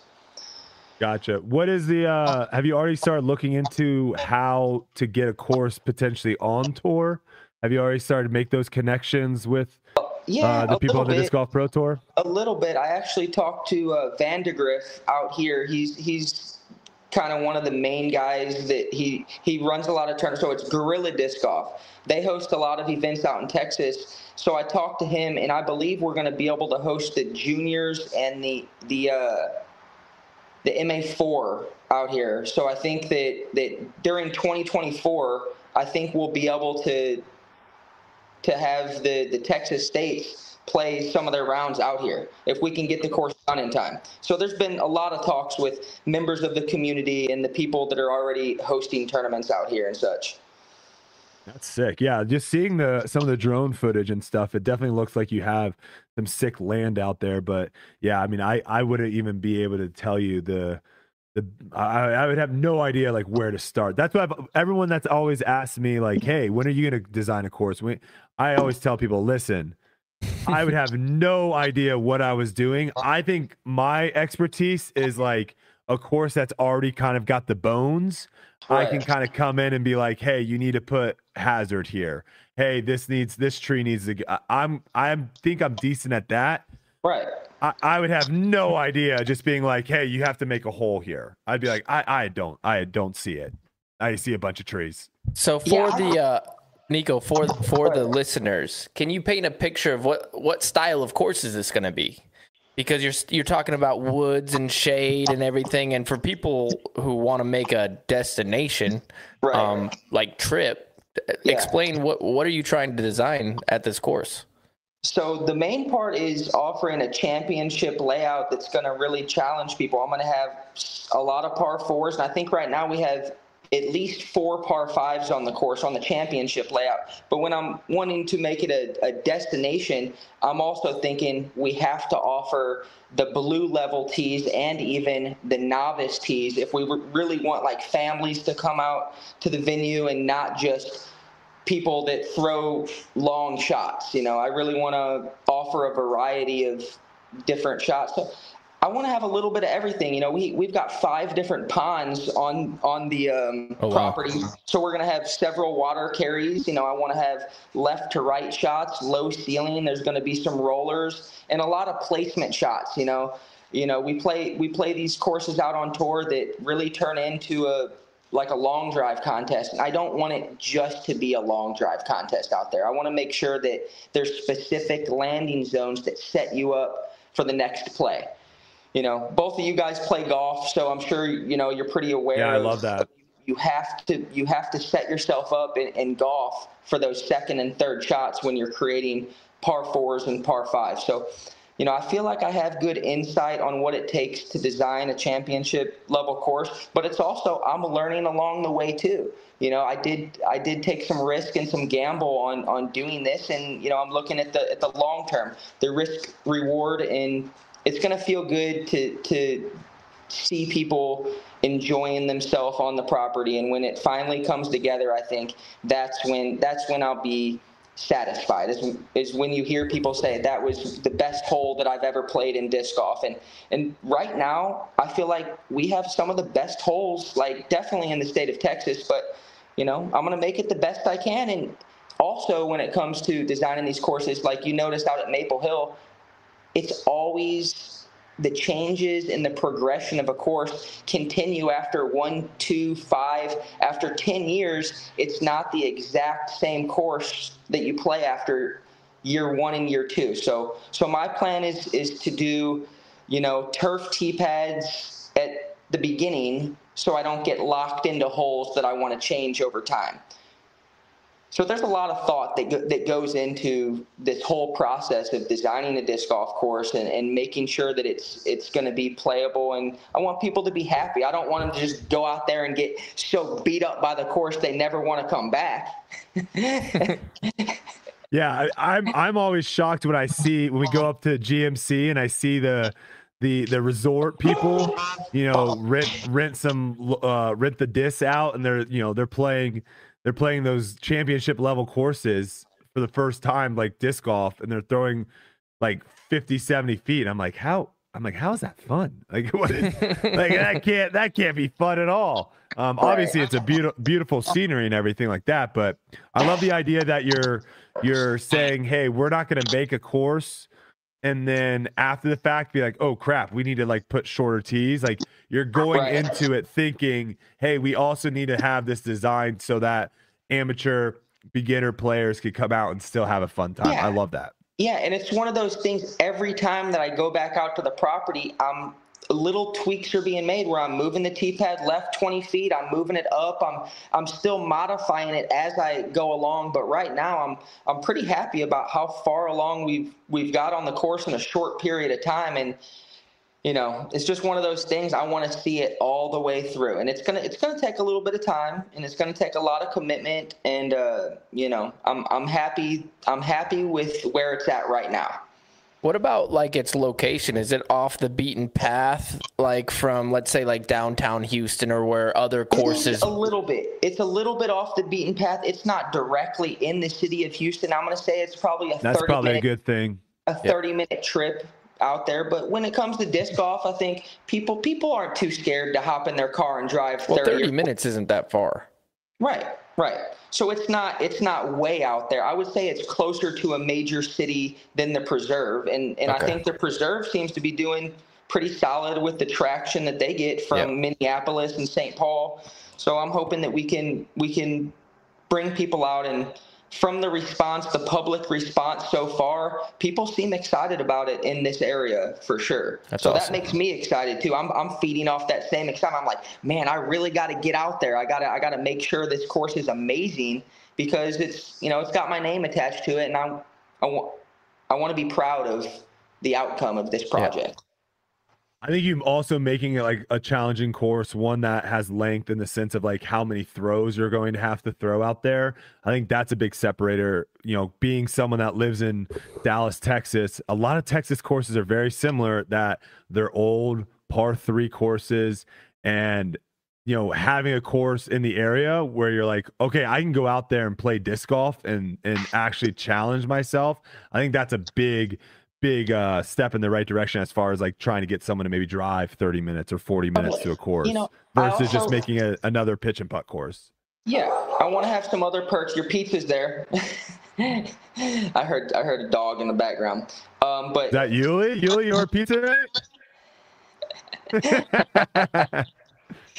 So like I said, I want to provide some other perks to the community. Like, we have the driving range. So one of my thoughts is having enough discs available where people can go in the pro shop and test out the Frisbee right on the driving range before you buy it. And I feel like that's something that could help get people out there and make sure that the store is stocked with the latest and greatest of discs from all the companies. So, I'm already ordering discs, and everything is a process. You know what I'm saying? Like, this is a very large project to tackle, but I'm working. I'm working every day. I'm just want to make sure that it pops off the way I see it in my head. Love that. All right, another post you made on Instagram, jiu-jitsu. You're in jiu-jitsu now. What was the what was the drive to go out there and try to learn a new hobby, a new craft? I've always been a follower of like MMA, and I've always liked to wrestle around and stuff. So I just thought, why not learn from some pros? Why not actually learn this art and also like the workout side? I feel like I've never got a better workout than I do from the jiu-jitsu training. So part of it was just off-season training, and then the other part was I would like to learn how to defend myself properly and just learn, man. I just want to be able to absorb some knowledge, and that's it. I love UFC. I love MMA. So I don't see this as something that I'm going to ever really get into like competition, but the thought has crossed my mind. Like I've went into some pretty hardcore wrestling matches with some of the guys there, and it's fun. Like I really feel like I have a passion to do it, and it's good for you. I think it's something that comes very natural for me, and it's something that humans have been doing since the beginning of time, and it's a lot of fun. So I'm enjoying it. We've all seen those like public fights and bar fights that break out, and there's like that one guy that knows jiu-jitsu and just gets his hands on him, and it climbs him like a tree. Just completely completely silences, cancels out the threat, and it's just like, okay, like this guy's not moving. It's crazy. All right, let's jump in. Let's jump back into some other stuff here. If you're ready to go, Nikko, because I know you're ready for it. I'm as ready as I'm gonna get. So my first question is, if you could go back in time, would you change anything? The answer is yes. I think the answer would be yes for everybody in the world. You know what I mean? Like, Of course I would go back and change some things, but I also look back and I'm pretty grateful for every avenue that got me to where I'm at, whether it was triumphs or downfalls. I feel like that's part of life. That's part of growing. And yeah, of course I would change some things about my life for sure. Do you like kind of playing the heel role in a way? Do you like having, because the majority of people, I think me and you are similar in this way of where we actually have vocal people that do not like us. Right. But the majority of people on tour, they don't really post on social media. They don't really do, they don't have outbursts or anything like that while they're playing. So there's not really any sort of negative attraction towards them. Right. Do you like having that side though? Do you like being the heel, or do you wish, do you wish you could go back and kind of change some things to where you're like, hey, that's not me?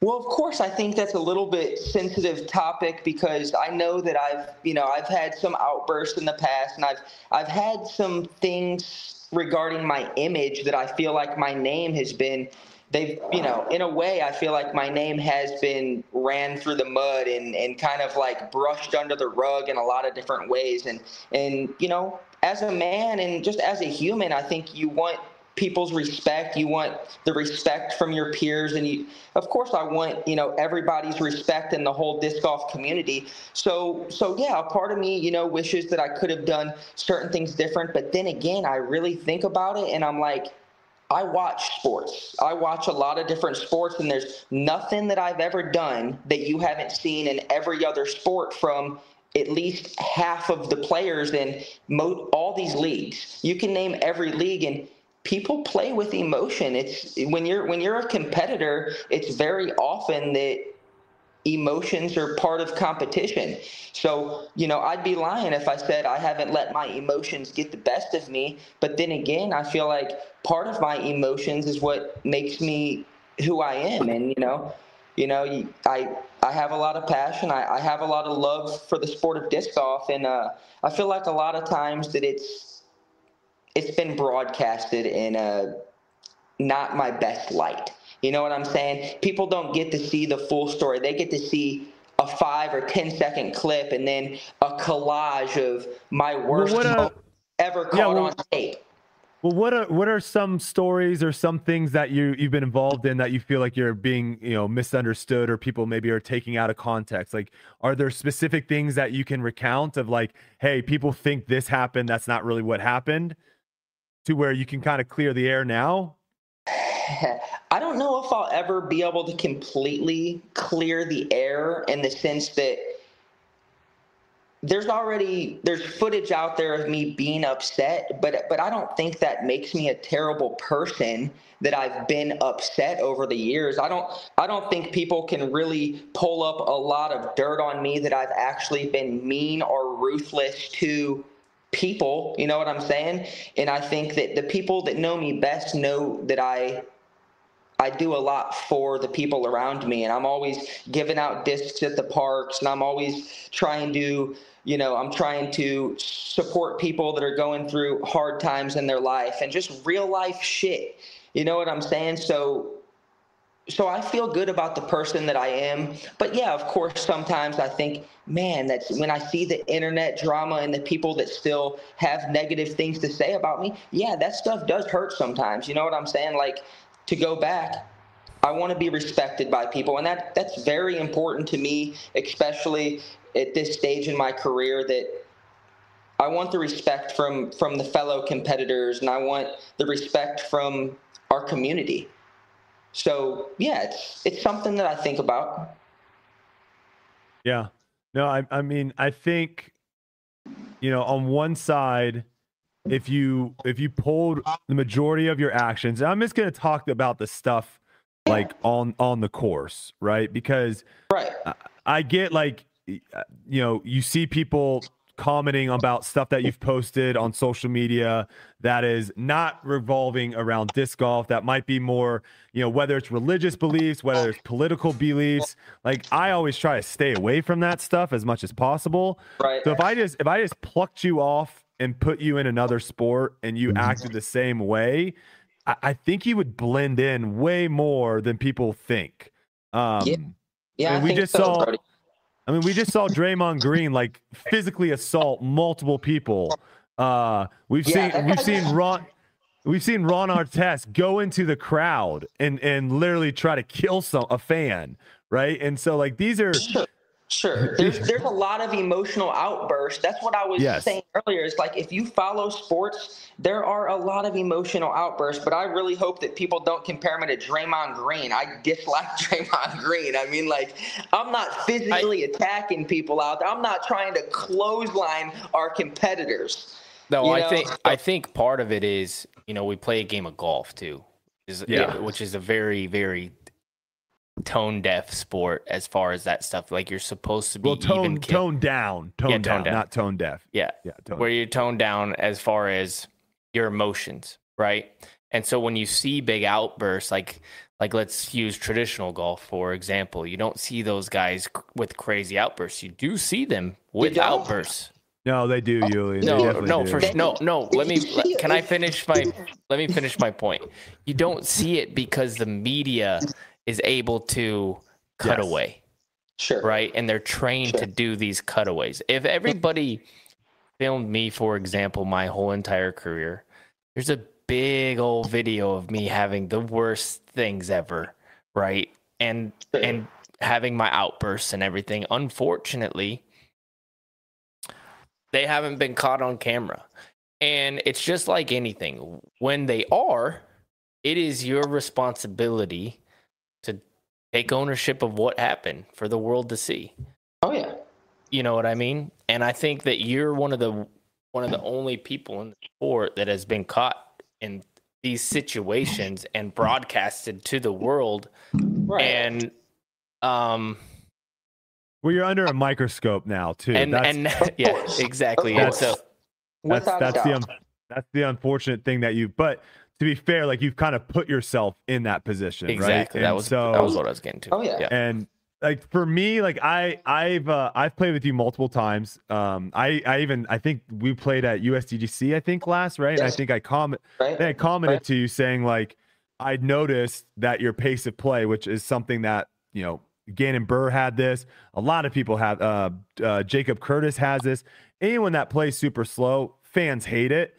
Mm-hmm. So I commented after a round saying, like, I noticed that you were actively like trying to play faster. And so that was something that I noticed. So I've never really had issues with you playing in person. The only thing that really stuck out to me that I was like, ooh, was the incident at the European Open, right? Sure. Sure. And I didn't get the entire story. I wasn't there, so I couldn't see what he was saying. I couldn't see his eyes. I couldn't see really the face. So obviously there could have been some of him provoking you to kind of be combative in the way you did. I think you would probably agree with me. If you could go back in time, you'd probably handle that situation differently. The one thing that really bugged me, and correct me if this isn't right, is like after the round, you didn't want to settle it. Is that was the word on the street, is like they were trying to get in contact with you, PGA officials, to talk to you about it. And the word on the street was like you were basically avoiding it or didn't want to talk to anyone. What actually went down after the round? I mean, I guess I'll get into the details of part of this story. So, to be honest, I sat inside the scoring tent for a little while with my shirt over my face like this to hide the tears, because I was extremely emotional at the time, because I knew that this was going to have an extreme backlash, and I was also facing some embarrassment that this was happening. But also there's a little bit of background on this story, and I really don't mind speaking on it, because I felt singled out at the time. And not only did I feel singled out, I believe 100% that I was singled out at the time, because there was an official following my card, and therefore I felt at a slight disadvantage, and there was two officials following the card. So there was just like I felt a tension within myself. And were they requested? Do you know if they were like, did someone on the card say these officials are following us because they're requested? No. I believe that there was somebody sent directly to my card before the round even started. That's why I felt like I was at a disadvantage, because if I was the only one being timed, then I felt that it was an unfair situation, and I was holding on to that. And by the time, there was a lot of bottled up. By hole 18, I was shooting one of the best rounds on the course, and I moved from down the list up into the top 10 at the European Open, and it took a lot for me to get out there to the European Open. Like there's a background story. I was up for multiple days and had canceled flights, and it took me a really long time and a huge financial effort to get to the European Open. So it was just like, I just felt like there was a world of pressure on my shoulders, and the pressure got to me, and I snapped out a little bit, but I never laid hands on nobody. I wasn't cussing at anybody. It was a very tense situation that I was embarrassed about. So after I left the scoring area, I went to the vehicle, and then Jeff Jacquat, he was the first person that gave me a warning on, I think it was like hole 8 or 9. And I was waiting for people to clear the fairway. That's why I wasn't throwing my shot. So therefore I felt like I was singled out at the time. And then he was the one that went to speak with me. He wanted to talk with me after I got a stroke, which I felt like at the time I felt like I was being robbed, with like someone reached into my pocket and took money out of my pocket. So that's the internal feeling that I was dealing with during that moment. And for him to want to come speak to me afterwards, it wasn't like he was it was just a very tense moment that I wish I could take back in time.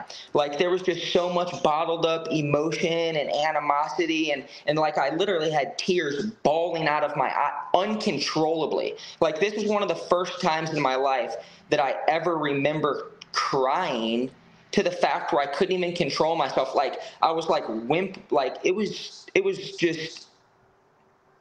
emotionally paralyzing at the time. So, I went in a little bit of those details, and it was just not my most proud moments in my life to go through something like that. And those next couple months after that, bad. That was really bad for me. That was really, really, really hard times in my life. I got dropped by both my sponsors. I felt like everybody in my life turned their back on me, and it was just I was depressed. Like, that was the hardest times in my life that I've ever had to go through, 100%. So yeah, man, that's a little bit of the background on that story. There was it was hard. It was hard times. I wouldn't wish that upon anybody, to go through that type of public shame and humility. And I was sad, man. I turned off my phone. I didn't answer my phone for a month. I literally sat inside the house and didn't even talk to anybody. Like, I didn't even go out to the disc golf course because I was so embarrassed. Like, I was tired of people talking down on my name. Like, I came to a pinnacle in my life, in my disc golf career, and I felt like at that moment, everything was crumbling. My entire life was crumbling to pieces. So I felt like it was just like a rebirth after that. Once I got over those stages of feeling like down and humiliated and depressed and embarrassed, I had to rebuild my entire life. And then I had to rebuild my image, and that's why I feel good in a sense that I've had to come from a lot. I truly believe that I can write a book about my life, like a real underdog story. Somebody that came from nothing and ended up making it past challenging times and get to the better side of life. Because I know a lot of other people are dealing with very hard situations that they couldn't even explain to you on a podcast. How did you get over that depression and stuff? Like, what were there certain people, or was it like a combination of a bunch of stuff? I think it was, there were people in my corner no matter what. As much as people were hating on me, there was some positivity coming my way and saying, we believe in you, Nikko. I know you can get through this. And I think that I just had to like reach deep within myself and find the belief that even though I make mistakes, that I got caught up in a bad spot. Like, I knew that I made a major mistake, especially like publicly on the 18th hole of the European Open in front of the European nation. And for people to see me like that, I knew that I had to turn it around. I wasn't just going to stay depressed for the rest of my life. And that's why, I want to create a story in my life of success, that anybody in the world can overcome the worst of trials and tribulation. And like I was just pointing at, as much as we love disc golf isn't every part of life. It's only a fraction of a person's life. You know what I'm saying? So like, I just had to find the love, you know what I'm saying? Like, I really had to focus on the love and knowing that I had to have love for myself, but also like feel the love from other people, because there were people that were showing me love even at my darkest hour. There were still people that were trying to shine light on me. Do you think getting put in that situation again that you would do it differently? I know it's like, of course, you're going through this, but I feel like that's what a lot of people want to hear from you. You know what I mean? It's like the growth of you and being like, hey, if I was in that situation again, I'm not that guy. What are some things? I don't want to have to get in anybody's face or nothing like that. As much as I can be a fiery person, I don't want to really bring any type of like pain or discomfort to anybody. And I feel like that was a very uncomfortable moment, not only for myself, but for the official and the people in Europe that, that's a prestigious event.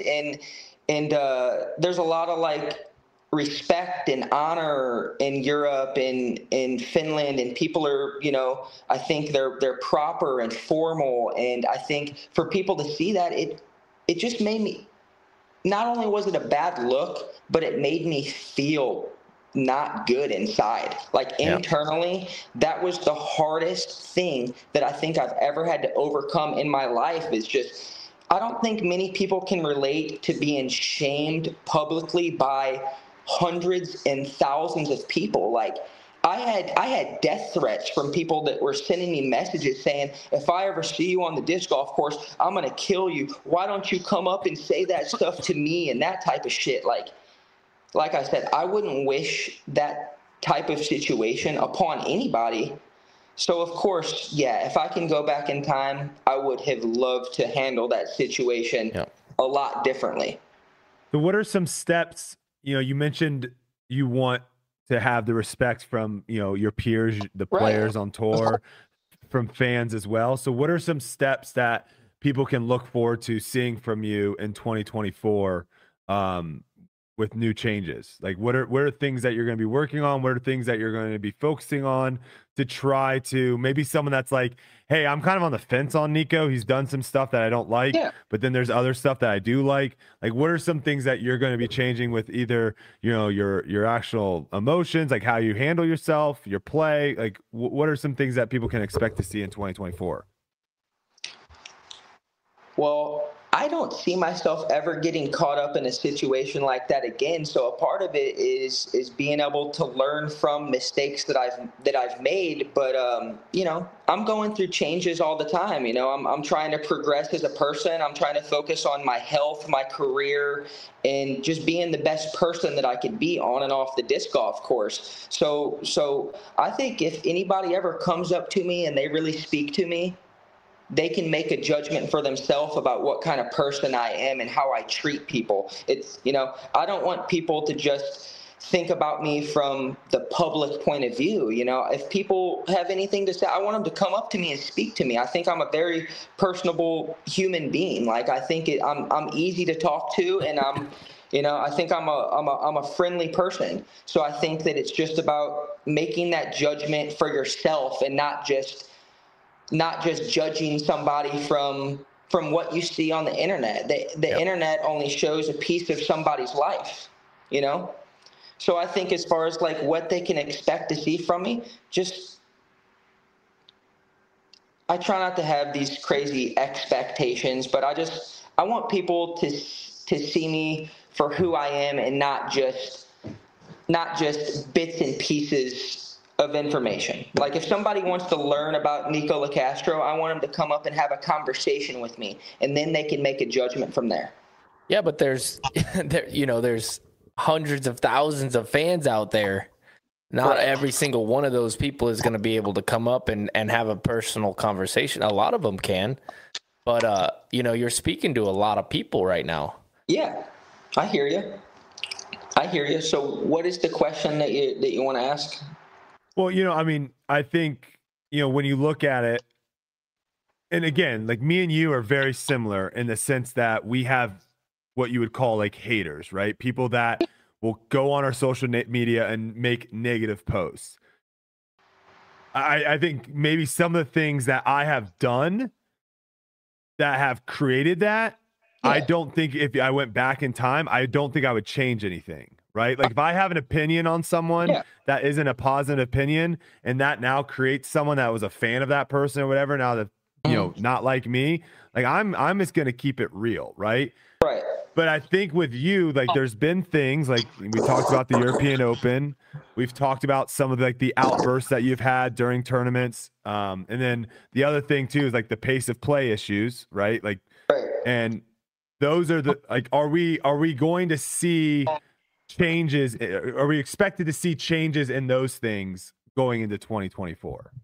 Yeah, I believe that I've worked on my routine a lot, and the whole pace of play thing, I think that I've developed a much better routine than I've had in the past. So I'm hoping that will definitely have less people hating on me. But the internet is a vicious place. I don't know if I'll ever be able to stop people's negative opinion, but if I focus on the positives and I focus on building community, I focus on positive relationships, focus on just working with the youth, focus on my disc golf course out here, and just focus on being the best player that I can without having future outbursts and without having a future in disc golf where people only think about me as the time violation guy, the European Open guy. I want people to see me in the light. I want them to see me win tournaments and work on my time and just I'm trying to be the best person I can, man, and I hope that the community can see that in the future, and I hope that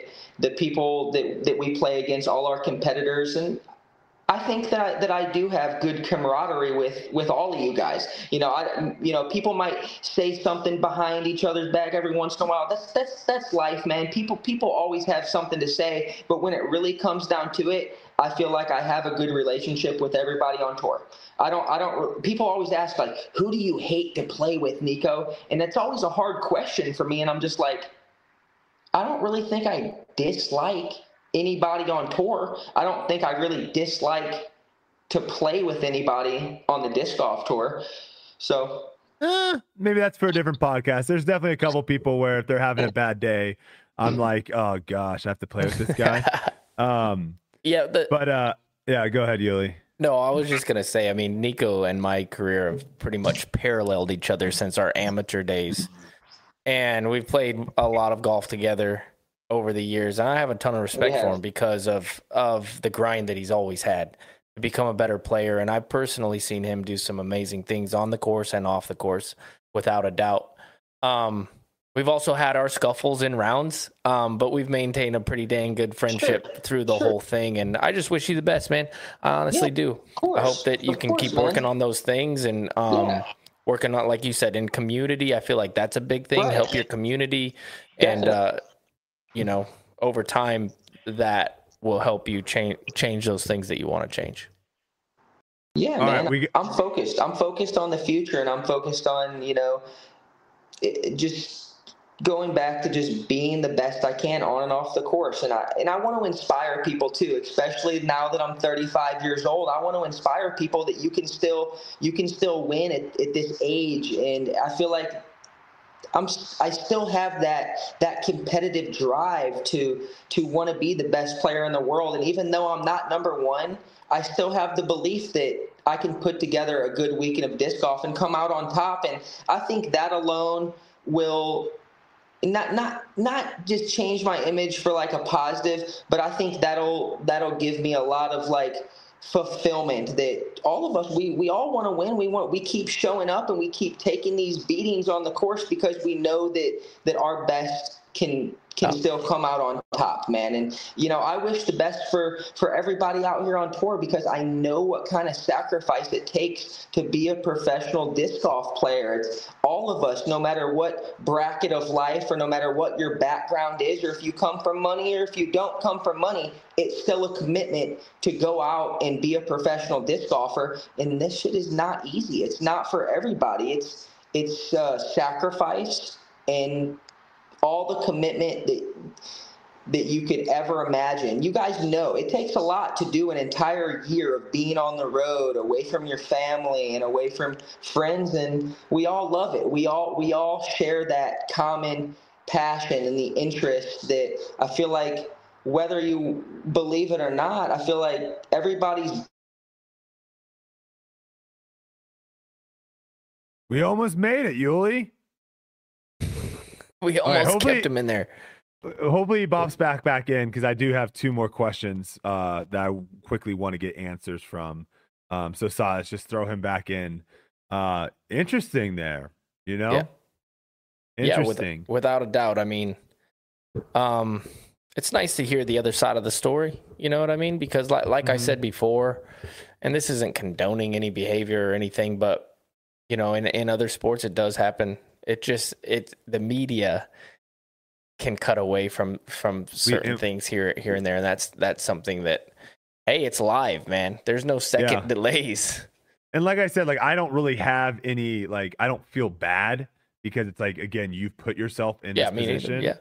But there is something to be said. Like, there isn't really anyone like Nikko as open that he is about it. So I think the microscope is on him so much more than on these other sports, that there is so much more commotion, so much more stuff going on. I do think he does have a great personality. Like, you're not going to get just like a shell of a person out there. Like, if you're going and watching Nikko, you're not going to I wish the shenanigans, I wish the pace of play, I wish those things got eliminated. But like, just watching him make that putt on hole 17 at Waco a couple years ago, like, he does give really, really good moments. If he can just dial in those other areas, I think he's a great person to have on tour. That would be I don't think disc golf would be the same without the guy, man. Like I said, I played against him for a lot of years. He won 4 Player of the Year awards in a row.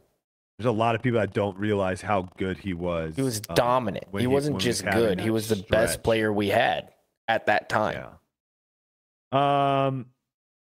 Silas, let us know if we get him back. All right. Okay. Dang. Okay. Well, maybe he goes back and listens to this, and then he can reach back out to me with these answers. I had 2 questions. These were my 2 questions I wanted to know. So Silas, we'll move on because I do have to go to a Christmas party. We'll move on, but hopefully he can answer these 2 questions. I want to know how many Nikko stopwatches he sold. Very curious about that. And then the other one, I'm very curious to know, like, where his thoughts and feelings are towards Hunter and Trevor. At one point in time, very negative. Very negative. He did not like Hunter and Trevor at all. So I'm very curious to see, has that changed? What's going on there? So maybe we get the answers. Nikko, text me, whatever, if that happens. All right. A shocking Terry Miller tweet, Yuli. Terry Miller goes to Twitter and says, am I understanding some of the responses to the Disc Golf Pro Tour awards correctly? Disc Golf Pro Tour. Vote for whomever you see fit and wish to choose. Some people, oh my God, you didn't vote for that person? You're a moron, and you should have your voting privileges removed. He continued, follow up to my original post. Should Disc Golf Pro Tour not even offer voting for FPO Player of the Year? What was the point? Seems like we already knew the answer. He's obviously coming after me. It's been clear that I've been the most vocal on this issue. So he's obviously coming after me, being like, he's having the typical disc golf, like, hey man, what's the problem? She won. What's the big issue? I had a response video. We won't show that because if you want to see it, you can go to my Twitter. I think does a very good job of summarizing my point. And I'll try to do that here again. If we're voting for something and it's obvious and someone doesn't vote for that, they should not vote anymore. That's the point. If everyone's like, it's obvious this person should win and someone doesn't vote for that person, they should not have a vote because they're voting for some other reason instead of what they should be voting for. He was also incorrect. I think he later corrected himself. The Disc Golf Pro Tour did not say vote for whoever you see fit and wish to choose. Someone took a screenshot of what the Disc Golf Pro Tour actually said, and it's very clear saying if we can see that voting is for friends, or if there's some sort of reason for why you're voting other than like this person should deserve the award, then they do have the ability to remove your right to vote. Oh my gosh. Not really. No. What about now? Was I still staticky? My phone was just freaking out. Sorry. All right. Hopefully you got it off. We won't show the video again, but if you want Johnny Disc Golf on his Instagram, he did an interview with Ella and posted a video which he tagged Tour Life Podcast. He kind of posed the same question that we had of like, what's going on here? He asked Ella straight up, Ella Hansen, who was one I would say, of the people that people suspected maybe didn't vote for Kristen Tatar. She later on said that she voted for Kristen Tatar and followed that up with, if you didn't vote for Kristen Tatar, she didn't call him a joke. She called him delusional. So that was good to hear too. Like an FPO player come out and also say like Kristen Tatar was the rightful winner. If you didn't vote for her, my words, you are a joke. All right. Your brother-in-law, Ricky Wysocki, you can try to defend him. I'm very curious with this one. Very curious with this one, Yuli, on what side. I don't know what side of the table you'll be. Ricky Wysocki, hot take. Seems like a lot of players that are switching manufacturers have been kept on the DL. Love to see the players be able to make the announcement and get the hype they deserve instead of everyone trying to leak all their sources on where everyone's going. Drew Gibson responded with, hard to have happen when the brands leak the info. Don't act innocent here. I won't elaborate anymore. He responded to Drew's tweet saying, not the point if I know where someone is going. I'm not going to post publicly. I'll respect the player and let them get the hype they deserve. Speculation is great, but full-blown posting that someone's going somewhere, that's the player's deal, in my opinion. All right, Yuli. So this was also kind of attack a little bit at my boys, Hunter, Trevor, Griplocked, because when they basically made the podcast saying that Ricky Wysocki was going to go to Dynamic Disc before he had made the announcement, before Dynamic Disc made the announcement, Ricky went on Twitter, called Foundation Disc Golf the TMZ of disc golf, didn't like it, yada, yada. Where do you stand on this? Where is the line? What should happen? What shouldn't happen? What are do's? What are don'ts when it comes to player contracts? It's going to be as quiet as it can be, and then it's going to get leaked. It always gets leaked because the player tells other people, and those people tell people. That's the way that it works, period. That's how it works. I know it's how it works because that's how I get a lot of sources of people coming to me and be like, hey, guess what? Blah, blah, blah, blah, blah. And then I hear it from somebody else, and they're like, yeah, he told me too. And I'm like, got it. If you want it to be, if the player wants it to be hush-hush the whole time, don't tell anybody. 0 people. Have your manufacturer who knows. Don't go to the course, throw a couple discs. Don't go on your little Facebook and click, okay, I want to be involved with this collector group. Don't go sell your discs. Like, it's pretty simple to me. You know what I mean? I think there should be a little bit. There's an easy formula. Yeah, it's news. It's going to get talked about. Eventually, somebody's going to tell the wrong person, and they're going to know. So this is what I'll say on the matter, because I agree with you a lot. If I'm a manufacturer and I tell the player, I tell the player's agent, and then I tell the marketing guy, I tell the budget guy, the finance, whatever. Those are the only people I tell. It's a very controlled environment. Yep. So if it does get leaked, I can start pinpointing like, hey, these are the only people that know, right? And I can try to figure out how it happened. If it comes back that our marketing guy told his buddy that's in the warehouse, and then his buddy in the warehouse told his buddies that he played disc golf with, and those guys, I'm firing this guy. You're done. You're out, right? Like, this is information we want to keep hush hush. Now, if you purposely leak something for hype and all that stuff, that's another whole story. My take here is there is a massive difference between me coming to you, Yuli, and saying, Yuli, listen, I'm trying to work this out. I'm trying to figure out what's going on. Like, I'm leaving Discraft. I'm going to go with Innova. Trying to work out some kinks, but hey, listen, I don't want anyone to know this. If I'm telling you that, I'm basically putting all my trust that you won't tell anyone. I told you, don't tell anyone. If it comes out, if I only tell you and it comes out that other people find out, that's going to put a wall in between me and your relationship, because I can't trust you anymore. I thought we were friends. I thought I could trust you. Me and you hear a lot of information. We get a lot of stuff. We don't post any of that stuff. If a player is telling me about stuff, I don't post any of that stuff. If they tell me, like, I don't want anyone to know this. Now, if I'm getting DMs from 10, 15 people telling me something, that is speculation. That is to me, that is different than Ricky coming to me and saying, hey, I'm going to Dynamic Disc. And now I break his trust. If Ricky goes to 5-6 people and tells those people, and then those people tell people, and then those people tell people, and it comes to me, that to me is a completely different scenario. Listen, and some of these guys are going to get a wide awakening as the dollar bill signs continue to go up. If they do, more journalists are going to continue to come in.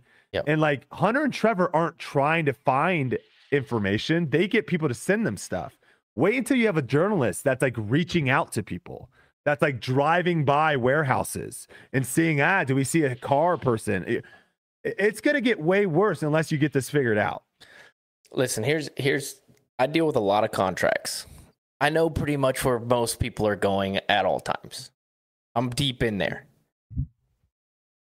The player, it's never the manufacturer. It's never the other side of the company. It's never this, that. It's always the player telling his buddies, and his buddies telling their buddies.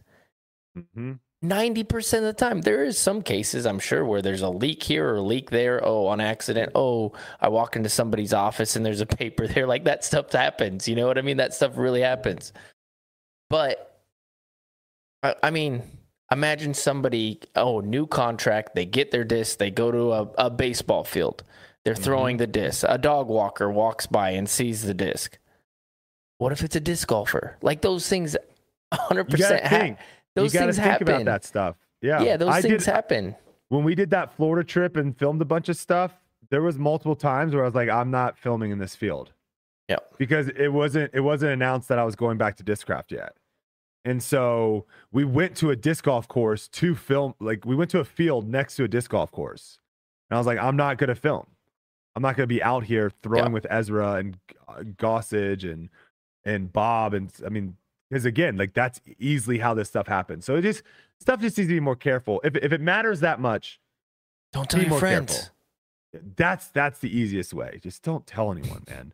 Just wait. Because then you'll know who does it. You'll know, because if you keep it to 3 people, now you know, okay, can't trust that person. Very easy to find out who spilled the beans. Yeah. All right. Speaking of which, let's talk about some player movement. Let's talk about some rumors. Let's talk about some conspiracy theories. I heard Ricky. No, I'm just kidding.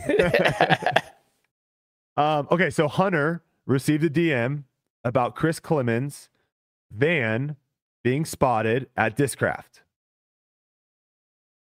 This is another thing. I mean, the James Conrad, everyone knew he was going to MVP before because his van was at MVP headquarters. I'll say this. If you are having meetings, because again, I don't think this guarantees that Chris is going to Discraft, because I think you should be talking to multiple people, right? You should be having meetings with multiple things. So it doesn't guarantee it. Could be his girlfriend too. True. However, let's rent a car here, guys. In the future, let's rent a car. Let's rent a car. Let's not show up with your face and name on the side of your vehicle in the future. I think that is something that will get changed too. We did speculate that Clemens was going to leave Dynamic Disc. He changed his Instagram handle, if you remember. Well, he posted today he is leaving. He makes the post saying, I want to thank the Trilogy team for everything that they have done for me over the years. I couldn't have made my dream a reality without you. Many great memories have been made along the way, and I will always cherish my time with Dynamic Disc. Thank you especially to a big list of people for believing in my abilities and helping to cultivate my success. I will no longer be representing Dynamic Disc going forward. The future is bright, and I can't wait to share my next step with everyone. This sounds like a guy that knows where he's going. Top left-handed player on tour, great personality, obviously great hair. Whoever ends up getting Chris Clemens, you've got a solid guy. Yep. Really, really good putter. Got a good backhand, got a good forehand. So we'll be, I did reach out to him. I did want him to come on. I asked, hey, rumors are flying. Do you have anything that you want to come on Tour Life and say? And he said, I don't have anything at this moment. So we'll wait to see what happens there. Next one, Robert Burridge, I mentioned this, re-signs with Lone Star. He makes the post. Lone Star makes the post. We are excited to announce that Robert Burridge will be returning to Team Lone Star Disc for the 2024 season. So they keep one of their young up-and-coming players with them. Now let's go to Eagle. Couple things here. First one, Discmania is offloading tons of Eagle discs. They open the vault. They start selling Cloud Breakers. That's woo, woo, woo. That's alarm bells. What's going on? What's happening? Then we have MVP making a comment on this week's Grip Locked, where Hunter and Trevor are speculating that Eagle might be rejoining his buddy in crime, Simon. And MVP responds, "This was a fun listen." Okay. Bit cryptic. Yeah, a little bit. Now, a crazy conspiracy theory that I almost believe myself, Yuli.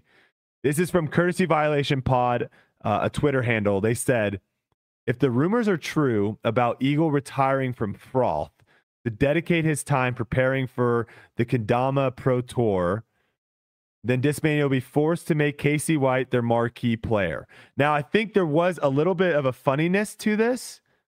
However, conspiracy theory. This Kendama thing, one of the guys that came out to try to be in my Vegas crew out here, he was a professional Kendama player. He handed me, it's somewhere over here, he handed me his professional Kendama tool. Eagle loves this stuff. Mm-hmm. Is there a world where something happened this offseason? He jacked up his shoulder, something weird's going on, and he's like, you know what? I'm hanging up disc golf. I'm going to go and do this Kendama thing. Is that... It's a fun thought, but absolutely crazy. Yeah, no. I'm going to have to shut that one down. No chance, you're saying? No chance. Zero chance. Okay. Yeah, zero chance on that one. That was a reach. Okay. I like the reach. I mean, this guy threw it out there, and I was like, that's so... wait a second. Wait a second. He's been training. I also reached out to Eagle, asked if he wanted to come on and share anything. He said that he respectfully declines. So, again, I don't think we've had Eagle on the show, so we got to get him on. We'll get him on. Okay, a couple more stories. Johnny, I do want to give a shout out to this. Johnny McRae, 11th annual South Florida Open champion. He now has 209 career PDGA wins. One of the legends in the sport. The big story, that recent story around him was his illness. It was a heart attack, right? Yeah. If I'm correct.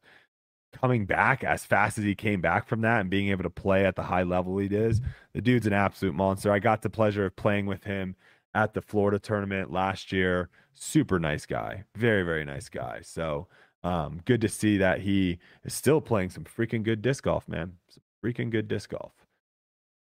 All right, two more stories here. I think we're going to save the listener questions too, because this is getting to be one of our longer podcasts. But two stories. One, we're going to really break down more next week, but I do want to just kind of give some information out. The 2024 Disc Golf Pro Tour All-Star Weekend, Yuli, has been announced. It will be February 16th through the 18th. It will be at the Olympus Disc Golf Course in Brooksville, Florida. And if you're asking yourself, what the heck is the Olympus Disc Golf Course? Well, yes, that is the course that we will be playing the Chess.com Invitational the following weekend. So we're going to do back-to-back weekends, All-Star event, then the Chess.com Invitational. And we're going to break this whole announcement down because I think they're also opening up this year to not just All-Stars, but they're going to invite specific people to compete in specific skills. So it won't just be the All-Stars. We'll have some specialists coming in. Gotcha. So that could be really, really fun. So we'll break that all down. Got some questions too about having it at the same tournament location. Got some questions there. All right. Last story here. Natalie Ryan versus PDGA. We haven't talked about Natalie Ryan forever. Yeah. That court issue, the lawsuit, whatever we want to call it, has been now officially dismissed with prejudice and is now closed. So I try to do some digging. We can pull up like the part that was kind of being shared. This is from Eastern District of a California Live System. The big thing here is it says minute order issued by courtroom deputy Kruger for district judge on 12/19/2023 pursuant to the notice of voluntary dismissal. So that means that Natalie Ryan voluntarily dismissed this case.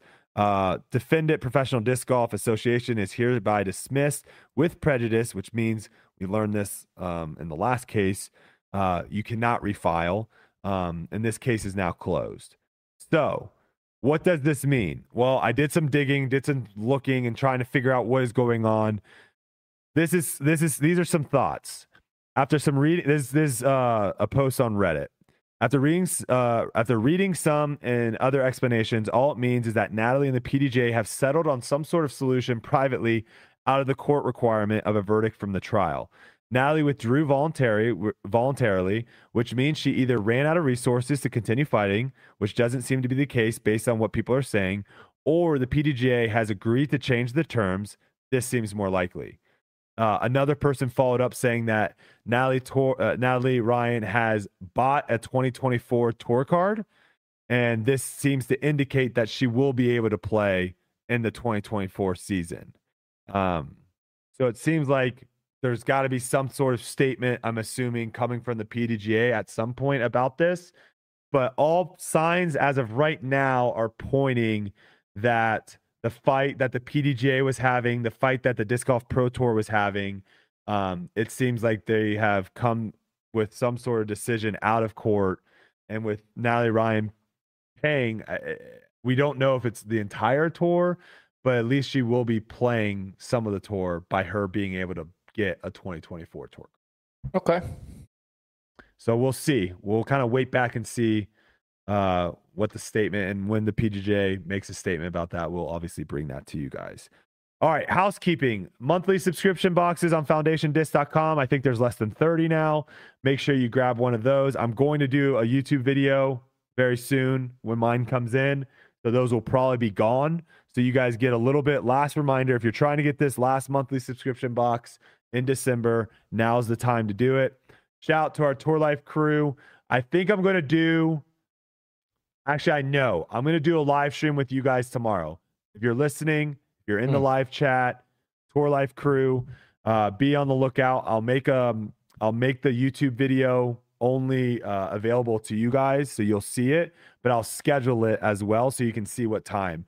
My guess, it'll be probably sometime in the afternoon or evening tomorrow. So hopefully I'll see all my Tour Life crew guys in the chat there. Spotify via Apple Podcast Battle. Spotify still crushing Apple, 818 reviews. Apple, 215 reviews. We over have now the 200 though. Over the 200, and we have now eclipsed 1,000 reviews, Yuli. That's good.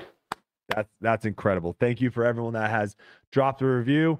We are also less than 500 guys, less than 500 followers on Instagram away for our 2-disc giveaway. Bob keeps texting me saying, yo, where am I sending these discs to? Where am I? And I'm like, we're not at 5,000 yet, Bob. So go over to Instagram.com/tourlife_podcast. Follow us over there. We're just over 4,500 followers.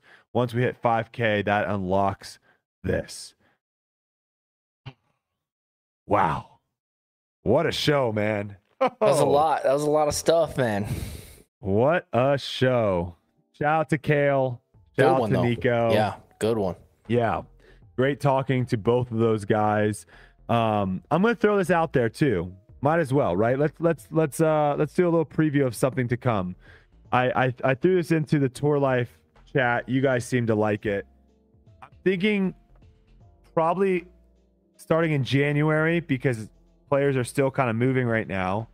I kind of want to do a little bit of a roundtable with manufacturer players. So maybe the first week in January, we get 4 Discraft guys on here all at once, talking, sharing stories, hanging out. Then the next week, maybe we get 4 Innova guys on here. And the next week, maybe we get 4 Latitude guys, right? I think that would be fun. to just kind of hang out, talk. I don't think there's going to be that much news, Yuli, happening in January. I think the next couple weeks are going to be massive. So it'd be fun to just grab some of the guys, chat what's going on this offseason, lead us into I like that. the regular season. I like that a lot. Yeah. It'll be fun. I'm with that. So, all right. Thanks again to our guests, Nikko, Cale. Thanks again to Silas, always being able to run this. Shout out to Yuli's internet guy. Yuli didn't go super blurry mode. Let's get the fireworks going. My Ethernet went. Hopefully this was an awesome live stream for everyone and everyone that's listening at home. Hopefully you guys enjoyed this podcast. We really appreciate it. Don't forget, if you're on the YouTube, make sure you guys like the video. That helps us out a lot. Yep. And also subscribe right here on the Foundation Podcast channel. And we'll see you guys next week.